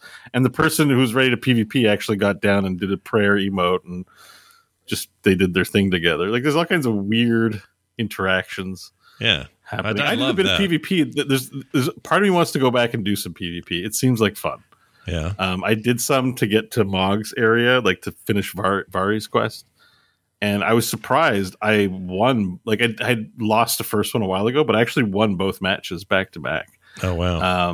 To get that quest done, you just got to do a couple of PvP things, and I had a good time. It's not as bad as all that, I mean, the game with all the deliberate animation and non-interruptible stuff and all that seems like it actually would be a pretty fun timing-based duel. Yeah, like I fought 2 of these dual-wieldy fast motion guys that were trying to bleed me, and I just had my big shield strategy. Barricade. They couldn't get through, and I whittled them down. And then towards the end, because as the invader, people can help you invade, and I got a rando drop in, and I'm like, oh, now it's on. Yeah. And it was a 2v2 instead of a 1v2 where I was the one invading. Yeah. And we won. Oh, wow. Nice. I didn't get a chance to teabag him, but my teammate took care of that. There you go. You got it. By the way, this game has, can you teabag the opponent? You can. Wow. Well, all I know is Cyberprobe gave us a hell of an email that we went places with your email. Yeah. Hell of an email, sir. Thank you, Cyberprobe, for all your probing. Cyberprobe. Oh, I thought you said Cyber Pro. No, it's Cyberprobe. No, it's probe. It's going inside. Yeah, it's inside. Oh, well, make sure to clean before sessions. Clean your probe. Yep. Clean your Cyberprobe before inserting in your next hole. All right, that's the end of that. Send us, keep those emails coming to us. talktothecore@gmail.com. That's talktothecore@gmail.com. We're getting a ton of these. They're great. I'm trying to get to all of them. We may even have an episode sometime where, if news is a little light, we'll dive into more of your emails. Yeah, let's do that. I'm into it. Yeah, I want to do an email episode. We should do. I'll see what next week brings. Maybe it'll be a little less insane. I don't know. But anyway, in the meantime, if you would like to help this show continue to thrive and survive, patreon.com/core show is the place to do it. Lots of reasons to join up and only a click away. So go check it out. It's patreon.com/core show. Huge thanks to everybody who's currently supporting us, and tell your friends and get more. That'd be great. frogpants.com/core is our website. And as always, you can watch this show live on Thursday evenings at 5 p.m. Mountain Time at twitch.tv/frogpants. Let's go around the horn and find out if anybody has any final words of wisdom before we leave. John? Please make sure you properly douche before inserting a cyber probe. Cyber douche. I got it. I'll get the cyber douche. Bo, anything to add? Try fingers, butthole. Oh, man. Even better. Also, one final note. Chat room, I don't know if you've seen it before. I'll put it up on screen. This is somebody made a Wolverine in Elden Ring, and apparently that's a thing to do. You got him in his undies. Was he in his undies? He let himself go there a little bit. He didn't have to be in his undies to be Wolverine. You can be Wolverine in clothes. He's like a mix of Wolverine and Pablo Escobar. Yeah, it doesn't look good, but he's got claw weapons, and it's sort of Wolverine. I got those claw weapons. I was Wolverine in my game. Yeah. I tried to make a Wolverine build, do a lot of life regen, life steal, all of that, so I could just walk in. It was very fun and low-level enemies, and very bad against practical enemies. So you can use it on some bosses, sure. But yeah, I like them. The Bloodhound claws, right? Yeah. No, this was the other ones. The raptor talons. Oh, the Bloodhound ones are the ones I see on all these Wolverine builds. Apparently, it's a thing to do too. People are just making Wolverines, and then it's because it gives you a teleport. Bloodhound step teleports you, so it's very flashy, and you dodge. Oh, okay. You do use a little teleport, and then you go, hiya! I'm Wolverine. You heard that, all you fat rollers? Anyway, that's it. We're done. There you go. That's an in joke. Showed him right there at the end. That's an Elden Ring in joke, and not like an actual diss. For, I am not dissing anyone for any reason. Everybody who hasn't played Elden Ring is like, why did God say that to me? Randomly fat shaming. Yeah, go type Elden Ring fat roller into Google, and you'll understand that I was not offending anyone. Okay? All right. There you go. That's it. Thank you all for being here. Please come back next time for more. In the meantime, go play something. We'll see you then.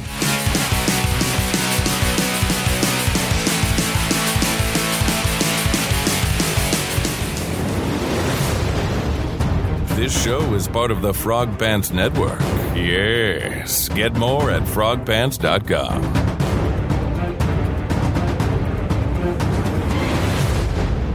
Go and rescue Kitty from the cave. Go and save the city. Magneto is at another place. Mom deserves the best, and there's no better place to shop for Mother's Day than Whole Foods Market. They're your destination for unbeatable savings, from premium gifts to show-stopping flowers and irresistible desserts. Start by saving 33% with Prime on all body care and candles. Then get a 15-stem bunch of tulips for just $9.99 each with Prime. Round out Mom's menu with festive rosé, irresistible berry chantilly cake, and more special treats. Come celebrate Mother's Day at Whole Foods Market. A lot can happen in the next 3 years. Like a chatbot may be your new best friend. But what won't change? Needing health insurance. United Healthcare Tri-Term Medical Plans are available for these changing times. Underwritten by Golden Rule Insurance Company, they offer budget-friendly, flexible coverage for people who are in between jobs or missed open enrollment. The plans last nearly 3 years in some states, with access to a nationwide network of doctors and hospitals. So for whatever tomorrow brings, United Healthcare Tri-Term Medical Plans may be for you. Learn more at uh1.com. Planning for your next trip? Elevate your travel style with Quince. Quince has all the jet-setting essentials you'll want for your next getaway, like European linen, premium luggage options, buttery soft Italian leather bags, and so much more. And it's all priced at 50 to 80% less than similar brands. Plus, Quince only works with factories that use safe and ethical manufacturing practices. Pack your bags with high-quality essentials you'll be wearing for vacations to come with Quince. Go to quince.com/trip for free shipping and 365-day returns.